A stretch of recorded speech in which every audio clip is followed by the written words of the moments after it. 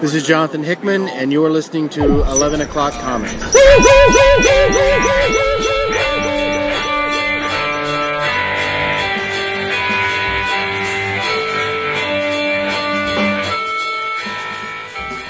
That's a keeper, my friend. That was sounded louder than the first one. No. I mean, to me it did, but that's fine. I mean, you guys have to hear it. I don't. But okay. Yeah, what a boring week.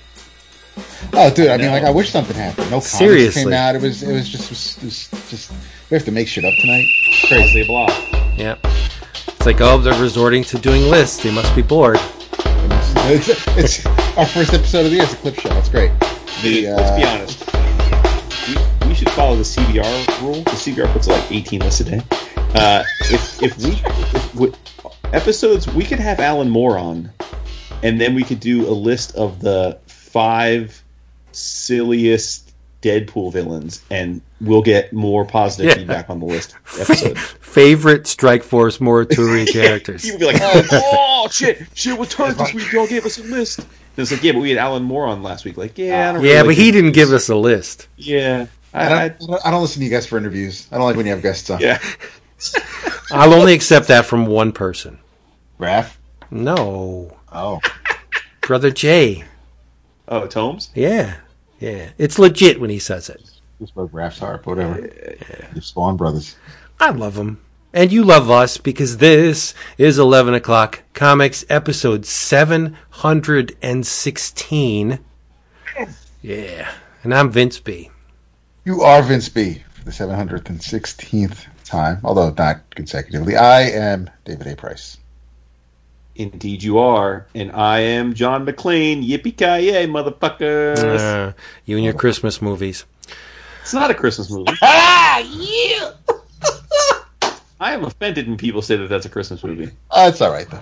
I love Die Hard. Like, I really enjoy that movie, but it is an absolute bastardization to call that a Christmas movie. That means that any movie that ever had a Christmas scene in it is therefore a Christmas movie. Right. I always subject it to the Hallmark checklist. Are they Santa's niece and or nephew? Are they trying to save a business? No. Come on. There's things you can tick off in the Hallmark vein that make things a Christmas movie, and Die Hard ain't one of them. But I don't really care either way. I was just parroting what I hear in the socials. But you're not... Trading Places is one of my favorite films of all time, and I've seen people call that a Christmas movie, and it's like, no, just because there's a scene at a Christmas party does not make it a Christmas movie. You know what makes Trading Places? But okay, go ahead. You got to know what I'm saying. Jamie Lee Curtis, but yes, is what? Trading Places. How many from start to finish? How much time has passed from the beginning of that movie to the end of that movie? A few weeks. So I wouldn't necessarily call that a Christmas movie, whereas Die Hard takes place all in the span of a couple hours in one night. So it's and because it is a Christmas party, I get why people would argue that it is a Christmas movie. I mean, the Christmas movies that are actually Christmas movies, like with the Cranks or This Christmas or whatever, like those are about Christmas. Obviously, families getting together, the whole spiel. Yeah. But there are.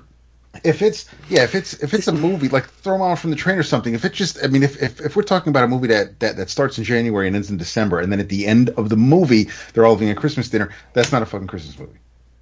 Taking place within the same span of time, i.e. 1 month, it's the Discounts on Discount comic book service. Yeah. DCBService.com. The specials are up. Wow. And they are many and deep. This proof positive of something that would actually get me to buy an Aftershock book. Do tell. Well, it's Bequest, #1, written by Tim Seeley with art by Freddie Williams. You know I'm going to buy the Freddie Williams' drawing. Freddie Williams. I do. The pitch. Welcome to the high fantasy world of Tangia, a land where wizards and warriors battle dragons in dark, dank dungeons. Thank you. Where thieves pillage ancient ruins and priests answer the audible words of their great gods. Welcome to Chicago, Illinois, where the magical items from Tangia are being traded on the black market and are messing everything up. Now a group of Tangia adventurers must go undercover in our modern world to stop artifacts and monsters from falling into the wrong hands. But how will they fare in a world without wizards and warriors? A world without heroes? It's almost as if Gene Simmons is writing this. What? You can't even. You got to bring your own liquor to restaurants in Chicago, but you can get black market magical items. Yes, from Tim Seeley and Freddie E. Williams II. If Freddie, your name's long enough, you don't need the middle initial. Freddie E. Williams II. It is Bequest, a real world fantasy tale. All you have to do is tell me Freddie Williams, and I'm on. I'm signed up. Drawing a dragon. I mean, it's a sick looking cover, dude. Yeah, I know. It is published, I said, by Aftershock. The cover price is $4.99, which is the main reason why I shy away from Aftershock books, because their cover price is too high, and to be honest, I don't think their books are all that great to justify that cover price. But anyway, you can get this for $2.49. That is 50% off. The meat in the middle. Special guest, publisher of Aftershock. Yeah, well, it happens. That's one of my. I don't make resolutions, but if we have somebody on like Jason says, "Yo, I lined up somebody from Aftershock," I'd be like, "Bring them on." I'll tell you why I don't think your books are the best. Yes. In a respectful way. If you're not going to say it to if you're not going to say it to them, why would you say it? Right. So, yeah. Dude, the world would be like 70 times better if we never lost sight of that rule of life. Yep. Oh, I don't mean to say, I'm not going to come on and berate somebody and say, man, your books suck. They're not worth the paper they're printed on. I would be very, very honest and say exactly how I felt. Right. I mean, I think we're, if it was priced better. Yeah. I think we're always honest about that stuff. Sure. Oh yeah. But I'm not going to. When we had the Bad Idea crew on, I mean, we came at them with stuff that we thought didn't make a lot of sense, and they expressed, I think, logical counterpoints to why they think it'll be a success, the whole model, and time will tell. Like, we're rooting for them. I think we were honest that we thought the quality of the work is up, but I still have major questions about their business model, and we told them as much. True. But that said, I've read so little Aftershock, I couldn't fathom having a member of the team on. I would have to cram. I think it's been a minute. I mean, I know we're getting way past the sponsor spot, but I think there was the Rough Riders book. There's Animosity. I read that Shipwreck book. Hassan sent me. Somebody else sent it to me. But somebody sent me that. I know copies. Apologies to whoever did send it to me. And the Mary Shelley Monster Hunter book. Oh, that was wonderful. Yeah, that was. So, yeah, I mean, but the bastards, the Russ Braun, Jimmy's. Jimmy's Bastard. Yeah, Jimmy's Bastards was great. And it was fun. Yeah. But I mean, more often than not, I've been burned by Aftershock. Shock, because I think, and I won't name names, but there's an artist whose work I used to like a lot, but I think they've stagnated, and they keep doing the same old stuff over, and it's just they use this artist a lot. Was Aftershock also were they the publishers of Eleanor and the Egret? Yes. Oh, that was awesome. Like I said, they have there are high points, but more often than not, I think their books are mediocre. But anyway, what publisher I'm either completely just sleeping on, or I'm just not seeing the forest for the trees like others.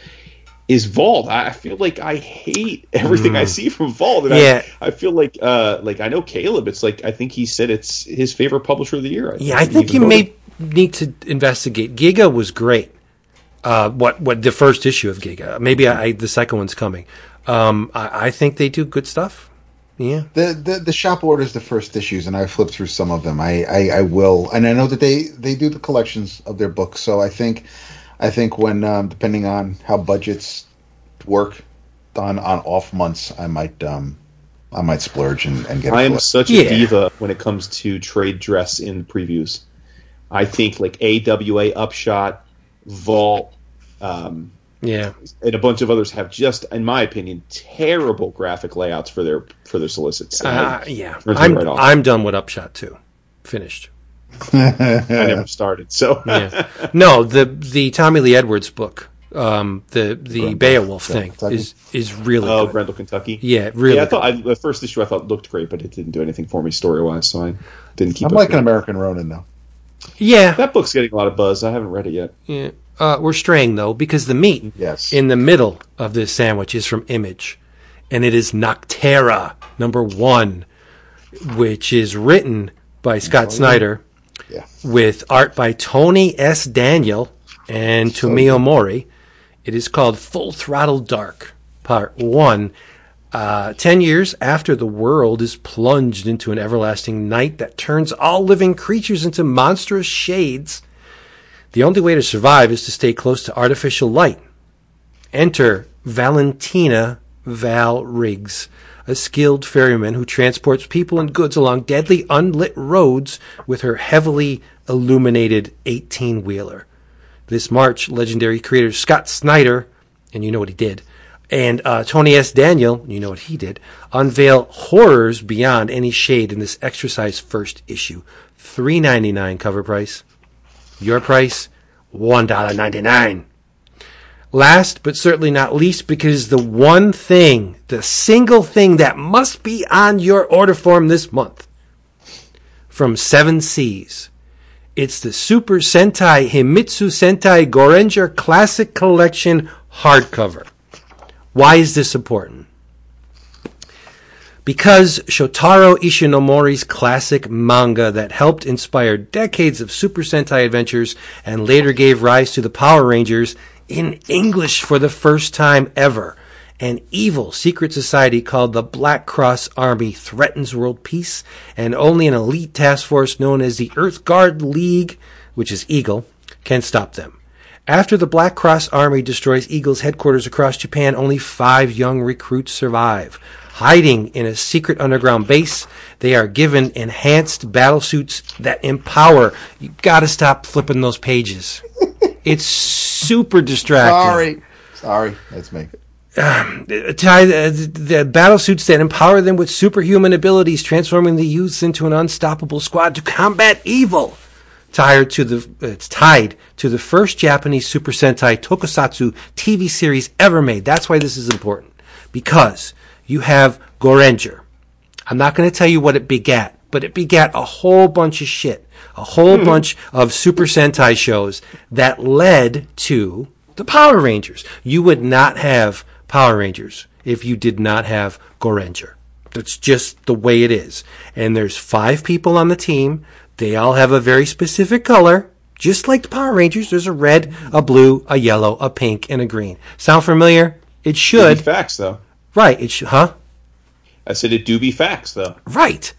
This genre-defining work laid groundwork for decades of such adventures, including the wildly popular Power Rangers franchise in North America.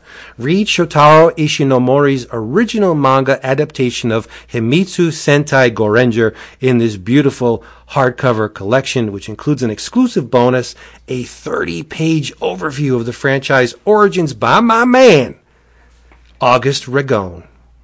Now, my good old man Rags, yeah. I love August. He's he's been investigating Sentai, Kaiju, Tokusatsu forever. He's one of the good guys, let me tell you. But the publisher, as I said, is 7 Seas, or did I say 7 Seas, right? Yeah. I did, 7 Seas. It's a hardcover. It's $24.99, but because you're smart and you know where to go where the prices are low, you're going to get this for 30% off. It's $17.49. Bargain at twice the price. Oh, I love 7 Seas hardcovers. They're great. I'm on it. And this is one I wouldn't probably have noticed if you hadn't pointed that out. And if they do a relist of the, what did they did Devilman previous to this. A bunch of just Cutie Honey, I believe they did. They do these awesome repackaging of these classic manga that has inspired a ton of different shit. Mazinger, like, they're great. So, nice. Just get it. DCBService.com does not mind late orders or order additions, and you get your book shipped exactly how you want them, when you want them, right to your door by a costumed custodian of the U.S. Yeah, some place. Yeah, some carrier. Some. By the way, I've been in the spirit. Go ahead. No, I've just been getting reports that not everybody's carriers are nude. Oh yeah, no, I feel for you. Sorry, DCBService.com. I was going to say, in the spirit of this week, I have a point of parliamentary procedure. I'd like to challenge the certification of those sponsor ads because I find it egregious that you chose a Tony Daniel drawn Scott Snyder book, number one from Image, and you in the same month that Ultra Mega by James fucking Herron and Dave Stewart is being solicited. Like, I can't imagine that you visually wouldn't be far more excited about that book. I know Dap and I would be more excited about that book. And I think there are times where maybe we need to have a vote or open it up every couple months. Maybe it's good to challenge. It's good to challenge. Jokes aside, that's why I said in the spirit of this week, I'm going to challenge the certification, but I also know that I have zero chance of getting it overturned, so it's fine. Oh, sure. No, I'll stick the Herron book. And I just thought the Herron Kaiju book was a no-brainer. Like, do I really need to sell that? Do you need to sell a Scott Snyder book? I like Tony Daniel. That's the biggest thing in comics, right? But I like Tony Daniel. And the solicit... you're following it up with the Scott Snyder promoted death metal collection last month. Sure. There are other creators out there. You're repping that Snyder. Well, maybe it's a little bit of foreshadowing. I mean, how about Solo Volume 2 in the Titans section, following up that awesome Solo story from last year? How about that? How's about it? Yeah. Tony Daniel is, if we ever did a list of artists I'm surprised that Vince loves, Tony Daniel will be in my top 5. And I like him fine, but he is one of, and there are a couple others that are coming to mind that I'm always surprised at how much you like them, because I feel like Tony Daniel is of a certain school of art that I feel like you actively dislike generally. No, Tony Daniel was balls deep in the Image explosion. Why would I not like Tony Daniel? Because he's like Michael Turner, pretty like he's people generally like. No, I love Michael Turner too. And you like Philip Tan. I do. It's like a white space. If they ever touched anything close to a Top Cow book, Vince was about it. Exactly. Yeah, I guess that's what it is. Weapon Top Zero. Shut up, Weapon Zero. I'll eat that shit up. I just that era of Image that. After the dust settled on the explosion and they had all those Top Cow books, oh man, that's my shit. Yeah. I love those books. We used to talk Witchblade on the show a lot, like back in the day. That's because Ron Mars was doing a great job on it. No, I know what I'm saying. And then we had the Artifact 13 issue mini. Yeah, they bridge everything together, and then what was a pilot season for a couple of years? Oh, they do the pilot season. Yeah, they do the collection. Like the first issue in a trade of like 5 or 6 stories. Yeah, but all right. Now that we are a half hour in, what are you drinking? That's what I'm going to tell you. I'm going to tell you right now what I'm drinking. This is it's a metallic can, so it's hard to read. New Trail Brewing Company and Levante Brewing Company. This is called Pointing North. It's a hazy double India Pale Ale. And it is, I'm not exaggerating, it is phenomenal. Like, I don't usually write down the names of beer that I enjoyed because chances are, I like them enough where, this is fine for right now. I'm taking note of Pointing North because I will buy it again in the future. That's how good this beer is. Yeah. Nice. Yeah. And it's a 16-ounce can, too. Okay. Yeah. And I have 3 of them. That's wow. All right then. What's that ABV? That's my question. Let's see. Why don't you tell me? It says 1 pint. Gotta be on the can by law. I know. Well, you know what? I can't find it if it is. There we go. All right. Well, while you're looking, I am trying a new wine tonight. Brand spanking new for me. Never had it before. Came recommended from a friend. We were talking about, house table wines that you like to have that are reasonably priced, but always go to, and they go with most anything. And I threw out a couple of our favorites, phase like Clos de la Siete and a few others. And then they were like, "Oh, my dude, you haven't had any of this?" And I said, "I have not." So we busted out a bottle, took a little something of it, enjoyed it quite a bit, so went out and got some. And it is from Substance Vineyards, and it based in Washington State, and it is their Substance Cabernet Sauvignon. And I love that it's all of their wines are black bottle with a white label, black label with white outline and white font, and it's written like a element from an elemental chart. So this is large C, small s Cabernet Sauvignon, but they have that for all their varietals, and it's delightful. It's absolutely delightful. It's it's a cab, so I'm a pretty easy mark for cabs as long as it's just not like a total piece of shit. But this definitely got some berry, like a little plum, a little cherry, got some vanilla going on with it. Oh, yeah. It's also very, very dry, like super dry, which nice. is I hate sweet wine, so this is like almost pinned to the left of the dry. Tannic, so I know some people really don't like the tannins. So be forewarned on that. I don't mind tannins, especially if it's a nice dry wine. So I'd classify this as a very bold, dry, berry-flavored cab. Dude, I think the New Trail Brewing Company is breaking the law because there is not an ABV on here. I could be wrong. I thought they had to say it by law, but maybe not. Well, it's not. This could be like 100%. I wouldn't even know. Yeah. But I recommend this. And it's not going to break the bank. It's like $15 a bottle. So, it's which I think is perfectly reasonable. If it has a periodic table on it, chances are maybe Mr. Hickman designed the label because he likes that dry shit. Oh, wait, it's what did you say the name of it was, Jason? Substance. Yes. Okay, that's what. Yeah, because as soon as I know I've had it, and then as soon as the label didn't click, and then Vince just mentioned the periodic table. So yeah, that is good. It is. It's real good. So we're going to definitely work this into the rotation. Sweet. Love it. My rule of thumb is 20 or less good house wine. Yeah. Right? Like if you can spend less than 20, that's good by me for that's a wine. 2 bottles for me. Well, hey, to each his own. You would have loved the liquor store I popped into last night because when you walk in, they have a really nice section of mostly red, but they've got some whites there, and yeah, some of the bottles, some of the vineyards were a little on. You can get them definitely for $7-8 a bottle, but they have in the middle. No. Bottles are $5.99 each, or 3 for $15. Oh boy! I like to go. I like around the $10 mark. Usually, the place where I go will discount like $15 wines for like $9.99, $10.99. Right. Yeah. So that's fine by me. I don't like to go below that because then, like Jason said, you're drinking like Ripple.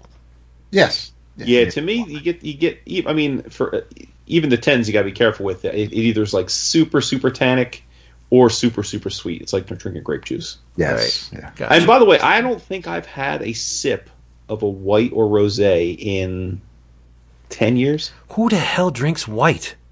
No way. A lot of people do. Nah, no way. Especially in the summertime. One of my aunts does. I mean, my wife does. Renee will have Chardonnay in the summertime. She'll drink white a lot. Grigio, yeah. Yeah.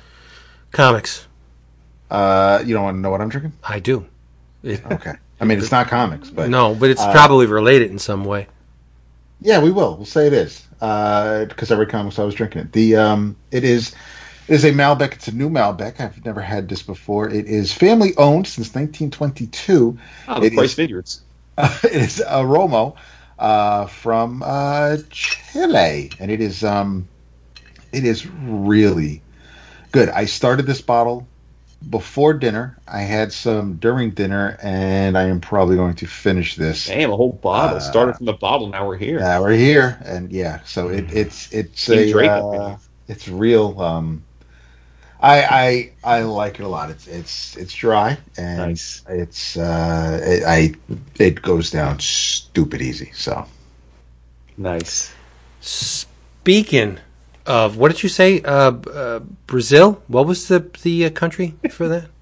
Chile. Speaking of Chile and other South American countries, let's get into the future state, and then we'll play the game. And then maybe let's let the listeners know because We got two main things tonight. We do. We got my booze, and I'm very much looking forward to it because it's many of the podcasts that I like to listen to, other than our own, of course, are people talking about stuff that I'm interested in, but not interested enough to do myself. And and so the first part of the show, y'all are going to catch some fools up on this here Future State, which is happening, and I'm excited to hear what you think. I don't see any on your list. I told you I wasn't going to read Future State. Yeah. Am I not a man of my word? But okay, you know what? Yeah, I'm not. I'm okay. All right. Right? I said I wasn't going to read it. Yeah, but I think you're doing yourself a disservice once we The get in. comics aren't going away, Boo. I know. I can read them. I have. They're going to get collected. I have decades. Well, that's of true. comics That's very true. And then we also, thanks to the inspiration from our good friends on the Slack channel, who were chatting up some of their X-Men characters that they had strong feelings on, we decided, because folks love a good list, that we were going to do not one but two lists tonight. And just in further proof that we're a bunch of old men now, I'm like 97% sure that we already did one of these lists not that long ago. In fact, I think we did it sitting in my house before a con. Could have. But we're old and we don't have good memories, and so we're probably going to give a completely different version of that same list, and then y'all can tell us what we said a few years ago and make fun of us. But we're going to give you our top 5 X-Men characters, and since we're feeling a little saucy, we're going to give you our bottom 5 X-Men characters. Yes, and the a segment. Little hateration. The all segment fun, by the way. So if we mention characters that are your favorite, please don't When take Vince it pisses personally. you off with his Yeah, we're going to have 5. fun with it. I'm sure Vince or David or both are going to mention Domino in there somewhere. just No. to be fun. We'll get into it. My point is, we don't normally. We're not normally, as you all know, negative Nancy's. Unless we try not to be negative. I mean, we'll give an honest review of something if we don't like it, but we try and bring. If we're going to bring something actively, we usually try and bring the positivity. But we figured it'd be kind of fun because there have been 150,000 X characters, so it's. I think it's more than fair to have a little fun at their expense. Right, and the segment is called Top and Bottom. That's a new ongoing segment that we're going to have where, as Jason said, we pick our top 5 something, and then we counterpoint it with our bottom 5. So top and bottom, and in this case, it's top and bottom X-Men. But if you didn't know, DC released its first salvo of the Future State books this week. And full disclosure, I read 4. And I loved 2 of them, and I hated 2 of them. I don't know if you want to consider hate is that's strong. Yeah, no, I hated 2 of them. I did. Well, you already pre-ordered them, so it's not like you're not going to read the second issues, right? No, they're already paid for. Yeah. So, and again, since we're being transparent, and I think that's a very reputable goal. I loved Future State Wonder Woman and Swamp Thing, and I despised Superman of Metropolis and The Flash. I thought The Flash was the absolute rock bottom worst of the 4. I did not get a chance to read 4. I only read 3, and so everybody's aware, the 6 Future State issues that came out this week, Future State The Flash, Future State Swamp Thing, Future State Harley Quinn, Future State Wonder Woman, Future State The Next Batman, and Future State Superman of Metropolis. Right. I read Superman of Metropolis, The Next Batman, and Wonder Woman. I just want to know why DC has to keep kicking Wally in the balls. I mean, I won't even get into it about the issue because it doesn't. I'm not going to tell you why I dislike this issue, but let's just make it quick. It's still let's grind Wally into the ground again. He's the villain in this thing. And I know I thought maybe I know there are going to be some creators who are going to continue working on books come March that are working on Future State books, but I'm surprised. Aside from Bendis on the Legion book, I'm surprised. Who's currently writing the Flash? Is it not Humphreys? Is it Humphreys or is it the ongoing? Right? Ongoing? Yeah. I don't know. I only read it when Howard Porter's on it. Because I don't think it's Vietti who is writing the Flash here for the Future State story. So I wonder if that might play a part in it, because you've been reading Flash more regularly recently than I right. Yeah. And you know how much I love Dale Eaglesham. Yeah, I think he's looked much better. Yeah, I would agree. Yeah, but the setup it's gold. The setup is there's Team Flash, and it's Barry and Jay and Max Mercury. And other characters, and it's just they use the Rogue's weapons to fight crime. It on paper it sounds like, whoa, this makes a lot of sense and it's fun, and it's not. And I'm Josh Williamson had been the longtime writer of it. I don't know if there was a transition between him and in the last few issues though. He was on it for a couple of years. The fact that Brandon Peterson is on Future State Flash #2 instead of Eaglesham makes me think that maybe there was something going on behind the scenes with Dale where he may have not been entirely invested in the first issue. To my eyes, it doesn't look like he is. Because you could tell when Eaglesham's plugged in. This does not look like energized, enthusiastic Dale Eaglesham. It's not bad, but it's just there's really no spark to it, and I was a little bit disappointed because I was hoping for good things. What with Wally supposedly being the Flash post Future State, we'll see. But so let's buttress this with a little bit of positivity. One of the great Future State books that came out this week was. And it was no surprise. Everybody knew going in that this was going to be a hot book. Future State Wonder Woman #1. Written and illustrated by Joelle Jones with color art by some newcomer named Jordi Belair. Right? It's an odd take on Wonder Woman because it is steeped in South American mythology. Paraguay, Brazil. The Wonder Woman in question, her name's Yara Flor. She was created as an intermediary between humanity and the gods, because humans have lost their way. We've strayed. Of course, we're humans. We're fallible. We're prone to violence, and this is not the only book in which this theme is the central driving force. It happens in Swamp Thing too. Humans are violent, aggressive, self-destructive organisms that have strayed from the gods, and so this Wonder Woman, Yara Flor, is created to inspire, as Diana does, inspire the population, get them a little bit more steeped in the spiritual. Supposedly, both Zeus and Tupa have their hands in this Wonder Woman. And the Zeus is not surprising at all, but the Tupa is. Because, again, it's a South American god, is a sun god. And the South American theme trails through the whole book.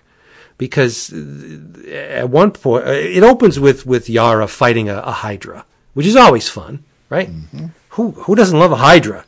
Cut one head off and a bunch of others rise to take its place. It's fun, And Yara's going against the Hydra. And it's neat because I think the battle kind of evidences that this is not Diana. This is a very young character, prone to fits of emotion. She's rash. She's impulsive. She has a bit of a hair trigger. Many qualities befitting the young. And she has a sidekick. I don't know if you want to call it a sidekick, maybe a familiar, or an accomplice. It's a steed. It's a Pegasus named Jerry. Jerry. Yeah. So Yara's battling the Hydra, and she comes out on top. Jerry's somewhat aloof. And the reason why she's fighting this Hydra in the first place is because she needs the horn of the Hydra. It seems that Hades has kidnapped her sister, and she is going to descend into the underworld and take the matter into her own hands, get her sister back. But something called Kaipora arrives, riding a boar, a wild pig, and tells her, you know what, I don't think that's going to happen. I don't think that's a good idea. And Kaipora, again, is a South American entity of the Tupi-Guarani mythology in Brazil. I got that from Wikipedia because I didn't know. You know, I don't know what this thing is. But it's sometimes depicted as male, sometimes depicted as female. In this instance, it's depicted as a really cute red-haired female. But it's an inhabitant of the forest. And that's what we see here. This character emerges from the forest riding this wild pig. And she's like, nah, you know what? You're not going to the underworld and threatening Hades I don't think it's a good idea. And she said, well, let me escort you. I'll take you down there. We'll get all this ironed out. And you know, so they descend into the underworld. And it's kind of cool because it's not, at least to my eyes, it's not a traditional depiction of the underworld. No, right? It's an airport. No, it looks more. It has the trappings of an airport meets amusement park type thing going on. It's just really strange. With cordoned off areas, and you have to go to the desk to proceed to the next place. But in the meantime, you have Cerberus, who's sleeping and chained up. Apparently the underworld also has rewards members because they get to go to the head of the line. That's right. But so they get to the desk, and this is I think the sequence that follows is the most revealing as far as Yara Flor goes, her personality, that is, because there's a turnstile. And while Kaipora is talking to this horned entity manning the desk, Yara's getting pissed off. And she's grabbing at the bar of the turnstile, and her hand, like, she's strong, obviously. She is a Wonder Woman. She's strong because she's grinding the metal and bending it, and then she just gets so pissed off that she can't wait anymore. She's extremely impulsive, just rips the turnstile off. And Kaipora is kind of like, the fuck? Because if you wake up Cerberus, you're in big trouble. But they get through without incident, and they go to, if you want a ferry into the underworld, there's only one guy you got to go to, right? And that's Charon, who mans the boat. And Charon must be paid. But unfortunately, Yara doesn't have anything to pay Charon. So she and Kaipora cook up this little scheme where they bilk a deceased sumo wrestler out of his payment to Charon. And the shit hits the fan. Everybody starts fighting. What does the fighting do? The main thing it accomplishes is that it awakes Cerberus. And that's where the issue ends. But this Wonder Woman does not have a magic lasso. What she has is a golden bolo. Yeah. That's crazy. That's badass. Yeah, I like it. I thought the story was fun. It kept me engaged, plugged in the whole way. But I think it stands to reason that this Joelle Jones drawn issue is the best thing I've seen in a long, long, long time. The art is just impeccable. It's a tour de force. It's gorgeous. It's gorgeous, no doubt about it. That's exactly the words I use. It is such. I could not look away.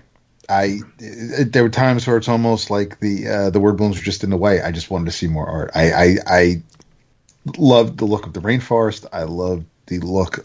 Jerry looks amazing. the Kapora, the little pixie looking thing is adorable. Yara is stunning. I mean, and even with, I just love, even her accoutrement. I mean, you have her outfit isn't the traditional what you would normally see from Wonder Woman in any iteration, whether it's the all white jumpsuit or it's whatever Gal Gadot's wearing. This is slightly different in look, and Geordie's colors just makes everything pop. Whether it's the shining of the metal, whether it's the sunlight behind the trees, whether it's the airport to get to the underworld. It all looks. It is such a visual masterpiece. It is absolutely one of the best things I've seen. I've laid eyes on. I've had the pleasure of looking at in. Well, I was going to say this year, but it's well, that's true, right? Yeah, but it's a gorgeous book, and it would be my it'd be my pick of the week if we did those kind of things. It's just been a I don't want to oversell it, but it's you would look at this and there's really nothing to be disappointed by. Yeah, had this come out last month, this would definitely be a contender for my single issue of the year. I think you're right. Yeah. But I was worried going in because it begins page 1, 3 panels, page 2, 3 panels. I'm like, oh God, please. Page 3, 3 panels, page 4, double page spread, 4 and 5. I'm like, this is going to be this is too. It's doomsday. And then you get to the next page and there's 1, 2, 3, 4, 5, 6, 7 panels. Yeah. And then 1, 2, 3, 4, 5, 6, 7, 8 panels on the next page. So it's like, okay. But to Joelle's defense, on page 2, that panel where she's standing on the it looks like a branch, a giant branch or a root, and the Hydra turns in. That panel is Major League. That's a Major League ballsy mega boss. I can hold my own with anybody in the game panel. And then to cap it off with that beautiful figure work with Yara pulling her sword. This page is amazing. Like, I don't know, even if this wasn't a Wonder Woman, if it turns out that she reminds me more of Donna Troy than she does of Wonder Woman, but that's okay. Maybe it's the age thing. But I mean, if they divest themselves from Wonder Woman at some point and just make this a new character in the DCU, I will read this character. I like this character. As long as Joelle's drawing it. That's the thing. If the art, if they keep Yara Flor with whatever goes on come March and into the future, if it's a character that I am a fan of one issue in, but it's also one of those situations where because of this character, if Joelle's going to continue to write her, visually it needs to be just as strong. So I don't want her to write a story where the character or the setting doesn't look. I mean, it's going to be hard to look as good as this for some people, but I don't want anybody to just come in and phone it in. Right. And since Todd and DC are snuggling up together these days, I don't think it's beyond the realm of possibility that we could get a Yara on a Pegasus figure. Because I just paid Big Bad Toy Store for a Joker bike. Who the hell ever thought there'd be a Joker bike from Death Metal, like a figure come? So what I'm saying is, how about a Kaipora figure on a pig? I'd be there, right? Yeah. Like the fact that DC and Todd are intertwined these days is very. It fills me with enthusiasm because as I read these comics, I'm thinking, oh, that'd make a good action figure. It could happen, right? Not to say that DC Direct wasn't, great, which it was, but I mean, Todd, he does good things with plastic. So, but yeah, all in all, I would give the Future State Wonder Woman a 9.5 out of 10 because it wasn't the best. In terms of story, it wasn't the best Future State book this week. Visually, it was. But this is a visual storytelling medium. So I'm putting the two things on an even keel. Yeah. Okay. I loved it. Yeah, no, I did too. I know that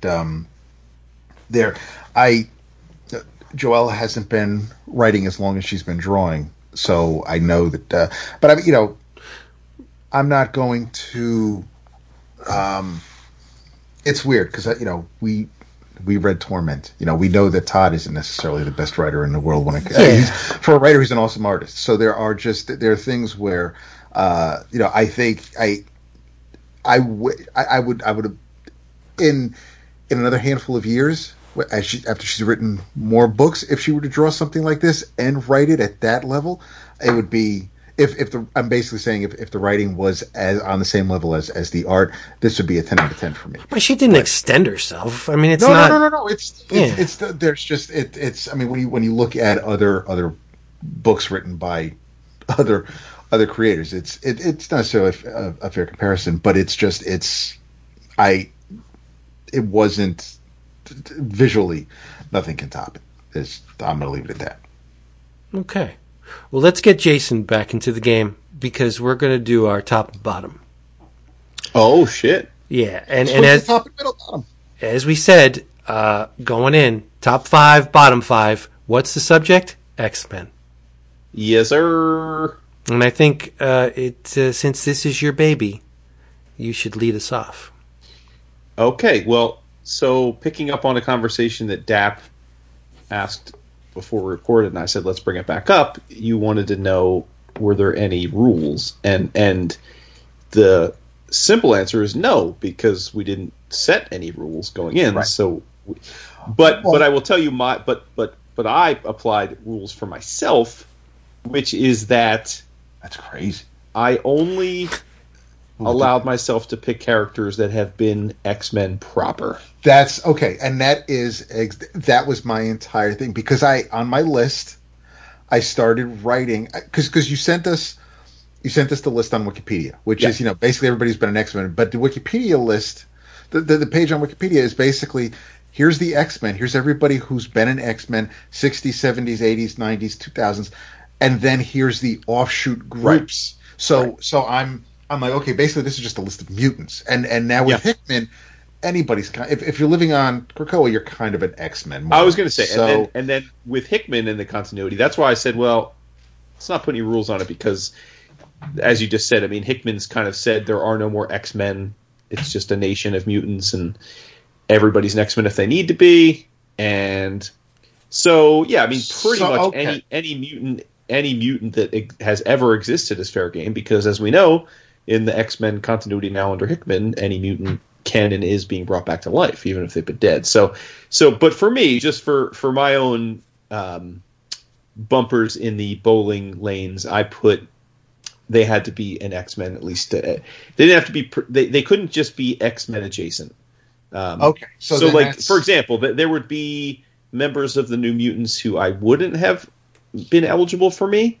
But there are some that have obviously graduated into the official team that would be. There are new X-Men, the younger kids, the Gen X kids, same thing, right? Like Monet. I mean, Monet's not on my list, but Monet would be eligible, even though she's been X Factor and Gen X, because she's now for a while been an X-Men. But like Artie and Leech wouldn't have been eligible for me because so I'm basically going to then follow your unofficial rule, because I do have because my both lists on the top 5 I have a mutant, and as I'm looking, I'm like, no, I don't think he was an X-Men proper. So then I have Slash, an actual X-Men. So I'll have him. Right. Oh boy, way too much thought into yes. Now, are we doing the top or the bottom first? Oh, let's do the top first. Okay. Because then we can do top, and then we can do bottom, and then we can rattle off our top 5 X-Men artists at the end. Perfect. Just to bring us up. Oh, okay. So, top 5, and this is the list I'm pretty sure we did a few years ago. But I made no attempt to find the old list or notes just in case, because I'm just curious how how much different it's going to be than it was then. But my number 5 all-time X-Men member would be Kitty Pryde. Kitty is, it's funny when you look at, when I was doing this, I don't know if you guys found the same thing, but like there are archetypes within the X-verse, right? Like you've got your teleporters, you've got your feral characters, you've got your telepaths. Like there are types that have been regurgitated in the 90s. You had more extreme versions, sometimes not much, oftentimes for the worse. But like there are certain types, and Kitty is, to my mind, the best of a type, which is the young sidekick who over time matures into a full-fledged member and woman. You might even argue she was the first, being Wolverine's kind of first sidekick. He's had others, as we know, Jubilee, and the like. But for me, Kitty Pryde is a character who we were introduced to in what I still think, to my mind, stands as the all-time best run of X-Men in the Byrne Claremont era. Kind of late in their historic run, but we meet her as a young teen. She's Jewish at the time, which again probably doesn't seem like a big deal now, but it was big then, and it kind of carried forward, which was one of the underlying ethos of the Byrne Claremont X-Men, which is this idea of representing minorities and persecuted people. And she was just, the thing I've liked about Kitty is that she's been a lot of different things and had a lot of different roles within the X-Men, but she's always had, I think, a really distinctive personality. She's very, very smart, independent, but freewheeling and has a joy to her. Her powers are unique in that sure, there are other people that can turn intangible, but she's really the only X character of prominence that does that, and obviously she can disrupt machinery, and she grew into someone who was very smart, and she's had interesting arcs, right? And even now, I think under Hickman, she's got this interesting role as the head of the Marauders, and I think if I look back at what I consider all the seminal X-Men runs, she's been a centerpiece of most of them. I think that the Morrison X-Men, not so much, but other than that, I think Byrne Claremont for sure. I think Cassaday and help me out, astonishing. Whedon and Cassaday's astonishing. I think, and then what we have with Hickman, I think she's been a major part in a lot of what I consider the best runs. She was certainly a huge part of Excalibur, which is probably my all-time favorite spin-off X book. So yeah, I love her to death, and I'm here for all the Kitty from 16 on to grown-ass woman that she is now. I concur. Do we tell you that, could we cross off one of your choices off our, all right, so Kitty's on my top 5. Definitely. Okay. Yeah. Yeah.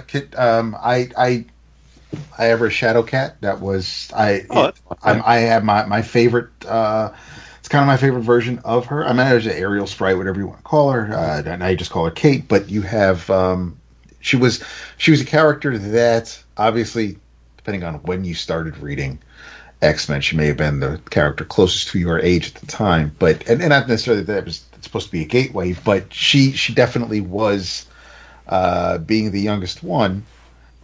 She was kind of in that limbo because she wasn't in the class with the New Mutants, and they felt some kind of way about it, and she wasn't really old enough to kind of do everything that the X-Men were allowed to do. But she, knowing that she's grown, she's matured as a character. She's been to England. She's died. The Whedon stuff was. I mean, I was in love with that run because it's, he used her, and Whedon knows how to handle female characters, and I think that he did a phenomenal job with her in that series, and she's to Emma, and I think that was just fantastic. But before that, when she's because she's a geek, she's over here always putzing around with the computers and whatnot, and I just there was, and yeah, okay, she's a Jew, but there's definitely a a connection of fascination. I've had. MOT, dude, member of the tribe. That's it. So Nice. there's definitely So she was number 3 on my list, but yes. Okay, that's awesome. I did not expect, honestly, us to have any 100% overlap. I Nice. thought we'd each have there'd be a couple that were on both of 2 of our lists. I didn't think we'd have a character that was on all 3. Well, let me do one because I don't want. Did you rank yours, Vince? Or was I she- did. I did. So where was she? 3. Nice. Yeah. Okay. I want to go next because I don't want anybody else to take this one. Okay. And it's not my number 1. It's my number 2. Wait, what happened at 5? Why are we going from the bottom? I gave him a number 5. Oh, okay. Well, my number 5 is Magic. Wow. Yeah. I love that. I love that character.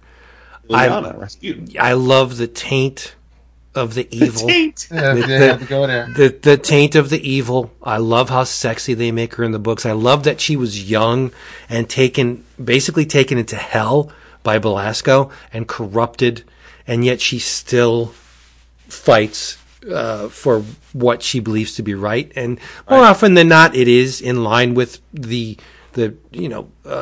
average depiction of good and evil, right? But she still, I love her when she has the goat hooves. Lewis is fist pumping right now. I was just gonna say Vince just became his favorite host. Yeah. No, I love Magic a lot. Oh, I think she's great too. Yeah, I even love the miniseries, even though it has that freaking other character in it. I will say that just before you, one thing, and each of us has a very different, I think, 2020 love for the X universe. I think each of us is probably a different part of the spectrum, but Yeah. But I mean, as I was doing this list this week, both lists rather, I did kind of find it interesting that as I was surveying all of the possibilities, there is kind of like a bifurcation for me. Like, there's a lot of characters I think are just straight busted, and I would have never needed to have existed. Okay. And then there's a bunch that I'm like legit love. Like, they could have all been on my, like, I Right. have love for, Go ahead, Vince. What were you saying? No, this is. I mean, it's Vince is going to laugh. It's another one of those like unofficial rules for me is that these have to have That's not been- laughing. whatever. They like I could pick a list. I could go and I've Don't read. tell me you didn't include Magic because she was a New Mutant first. No. I didn't include Magic just because she's not in my top 5. But Okay. it was a case of there are a bunch. I'm just going by what you were saying about other mutants. Where I've read maybe a story with iBoy or with Oh, sure. or with Dust. It's like so they kind of also had to for them to make my list. They have to be actual characters I've read or familiar with. That very much played into my bottom 5. I because there are some characters that were almost like red shirts in Star Trek, Right. That were technically members of the X-Men, and most people wouldn't even know that they ever existed. And I didn't include them. To me, if you're going to be a bottom 5, you had to have at least a few memorable moments into the ethos of the run, which made you someone I disliked. Nice. Okay. That's good. But yeah. Okay, so Magic. Anything more? I'm sorry, we cut you off. If you No, the whole Soul Sword thing. I just think that she plays to my tendency to skew towards evil. Right. But she's beautiful and young and fights for good and connected to Colossus. So there's the whole Rasputin family thing going on. I really like Magic. I was going to say our first 2 nominees are the lover and the sister of Piotr. Yes. So now Van just got a chubby. Yes. So who's your number 5? Sunfire. Wow. I never expected fucking Sunfire. Yes, I love the Orient. That's it, baby. That's right. I had some Chinese food tonight. It's Floor, dude. Did you have a poo-poo platter for dinner? Like, what? Wait, let him finish, because if he says I love Sunfire, drawn by Cockrum, I'm going to send him a present, like on Friday. Did anybody else draw him? Was he in any other issues no, there are. Well, Sunfire's been around. Yeah, I know. Which is why. If it's on my list. Sunfire is on your bottom 5, I'm going to slap you. No, this is my top 5. No, dude, Sunfire. the Pete. Who's that? No, he's not. Sunfire is the Sunfire- female successor to Sunfire, and Yeah, was no. also. That's right. Yeah, she was in. Yeah, I don't She- even she was know she was that in the, existed. she's been in Hickman's book, right? Yeah. She showed up at the party at the end. No, I just basically it was one of those things where because reading Giant Size X-Men when you have it's the United Nations of Mutants and Chuck is going around getting everybody. I just even as reading that at the time and then rereading it again sometime later, there's just something about the homeboy's arrogance and he was so different compared to everybody else in the room, and it was I kind of liked the power set was different than anybody else. Everybody's kind of like, because they're, I don't want to say because they're mutants, it's like, like Wolverine's the short runty guy and Nightcrawler's, a fuzzy. There's just, everybody kind of looks like they kind of belong there. And Sunfire kind of did. Yeah, I did like the costume. I like the costume a lot, but there's just something about it. He didn't.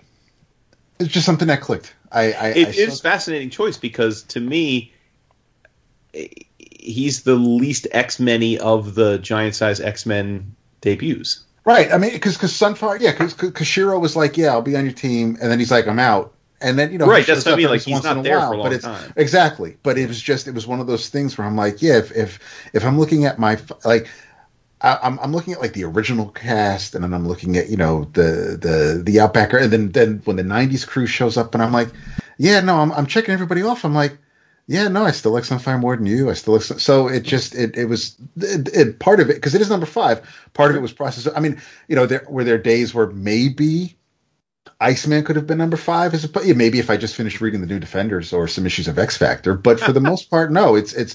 Sunfire just kind of stuck with me. It's just So let's see.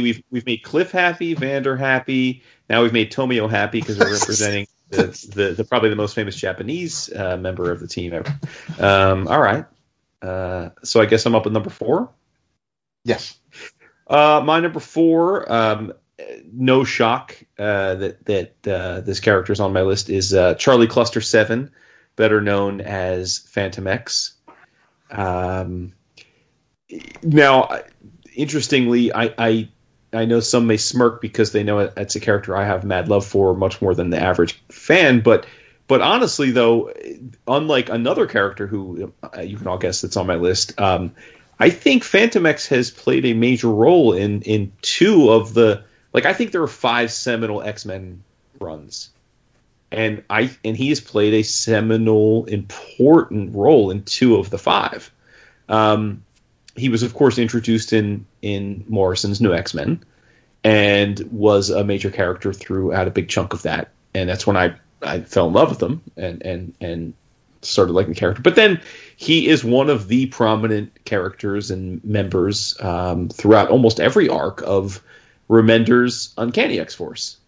You guys know I love the character visually. I get tons of art of him. I think he's just a brilliantly designed character. He's fascinating. I love the quirkiness of Morrison giving him this almost kind of a play on a basket case Siamese twin in Eva, but it's really this strange sometimes spaceship but sentient that's really actually his central nervous system, and I just think they've used him in a lot of interesting ways. He's in many ways, to me, he's what Gambit fans think Gambit is, but has never actually been. He's the suave, slick dude who always gets shit done, is stealthy.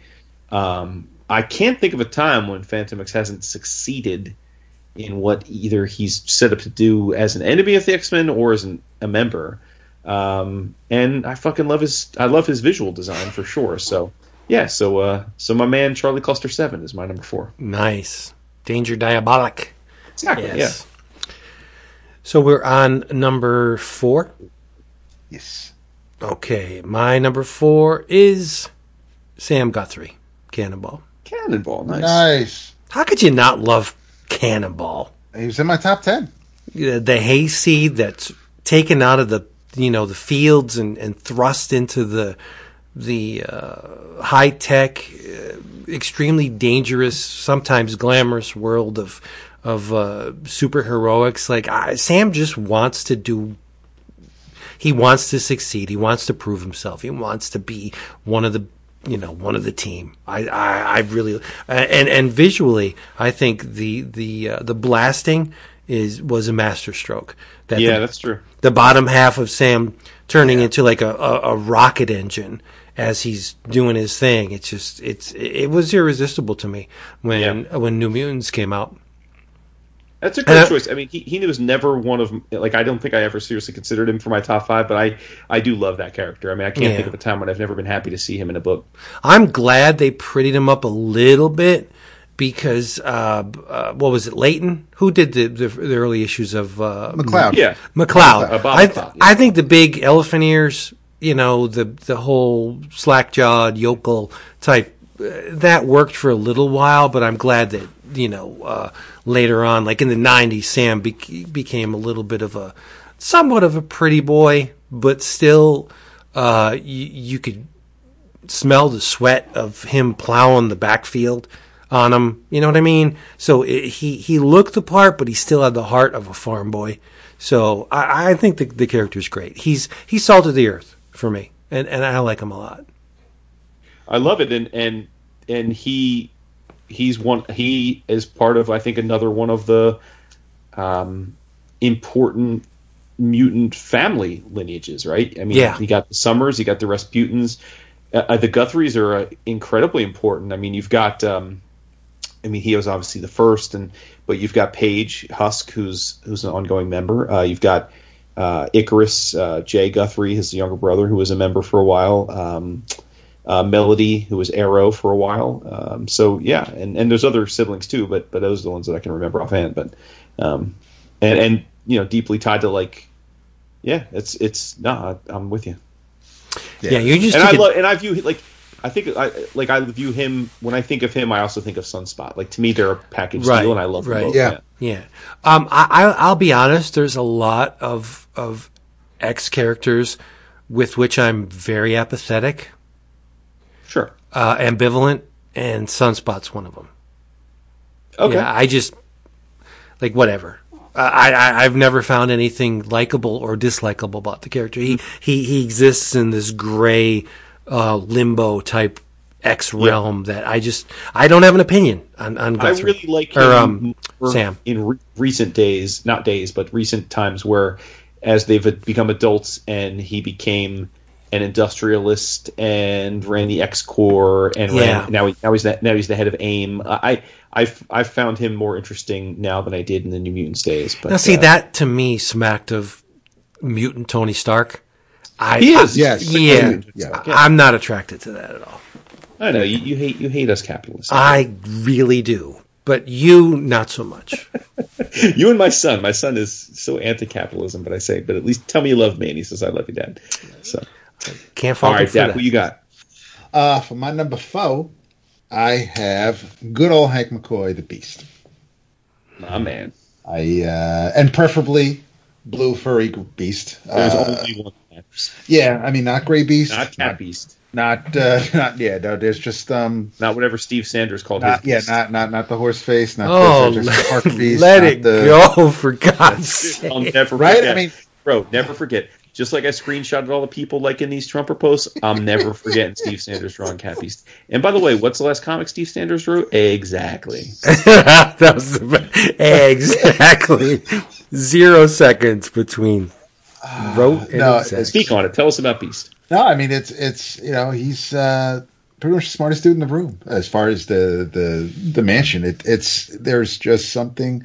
Again, I mean, it's like with all the mutants. I can keep saying it, but there's a whether it was I pissed my father off for a long time because I'm annoying, but there would be days where I'd be stupid annoying because all I would say was, "Oh, my stars and garters," and and he'd get tired of that after a while. But yeah, I enjoyed his. I enjoyed the personality, the sense of humor. He obviously looked way different than everybody else. Oh yeah. So there's just, even though he is a smart dude and he can be serious, and I think I've probably gotten to know him more in those issues of Defenders, in those issues of Avengers. Mm-hmm. I mean, one of my favorite minis is that 3 issues, Wonder Man and the Beast. It's just, oh god, yeah. I like the character a lot, and he's also not somebody who is so. I mean, you think of Beast, and I know that there are some characters, if they're on multiple teams, you may think of one or the other. When I think of Beast, I think of the X-Men, but it's not like he doesn't necessarily need the X-Men. He's still, he could still go and be a scientist and do whatever, and not have to be stuck teaching kids, or fixing things around the mansion. He's a fully fleshed out character in his own right, and I think he definitely is one of. I know I'm not going to say underrated. People misuse that term all the time, but when you think of like when the smartest minds in Marvel Comics are brought together, the better writers always bring Beast in, but there are times where it's like it's here's Reed, here's Tony Stark, here's Bruce Banner, and it's like and that sometimes is kind of where it stops, and it's like, oh, maybe we'll bring in Doom, and it's like, Beast is still here too, but I just think as part of the team, I think he's fun, but I just like seeing Beast in anything. So he's definitely a top 5er for me. Mm-hmm. Yeah, and it's, I mean, to your point, I got huge love for the Avengers and the X-Men, and I agree. I would put, if we were doing a list of favorite Avengers, he would be my top 10. But I also think when I think of him on the Avengers, it's the buddy thing. It's him and Hank It's him and Wonder Man together. Yeah. Simon, I love that aspect of it. Whereas obviously he's an X-Men first and foremost, and he has been a fixture, really. I mean, he's of all the originals, he's I think been by far the most consistent in the books. Not in character, I mean, just in presence. There have been times. Oh yeah, if you look at all the when Jean was dead, multiple times when Jean has been dead. There have been times when Scott was in an X book, but not a part of the X-Men. Yeah. I feel like Hank is at least tied with Bobby for. And he's insanely. I mean, unfortunately, that sounds like a dog, but he's insanely loyal. It's whether it's Yeah, I mean, X Factor. The launching of X Factor was, of course, the original team. So, of course, he's going to be on that team. But it really was he just doesn't come across as somebody who doesn't care about others, and just he's not the loner. He's not the he doesn't think he's above anybody else. And I do appreciate that. Love it. All right, so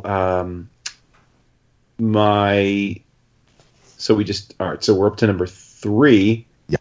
You both picked Kitty Pryde for your number 3. Yep.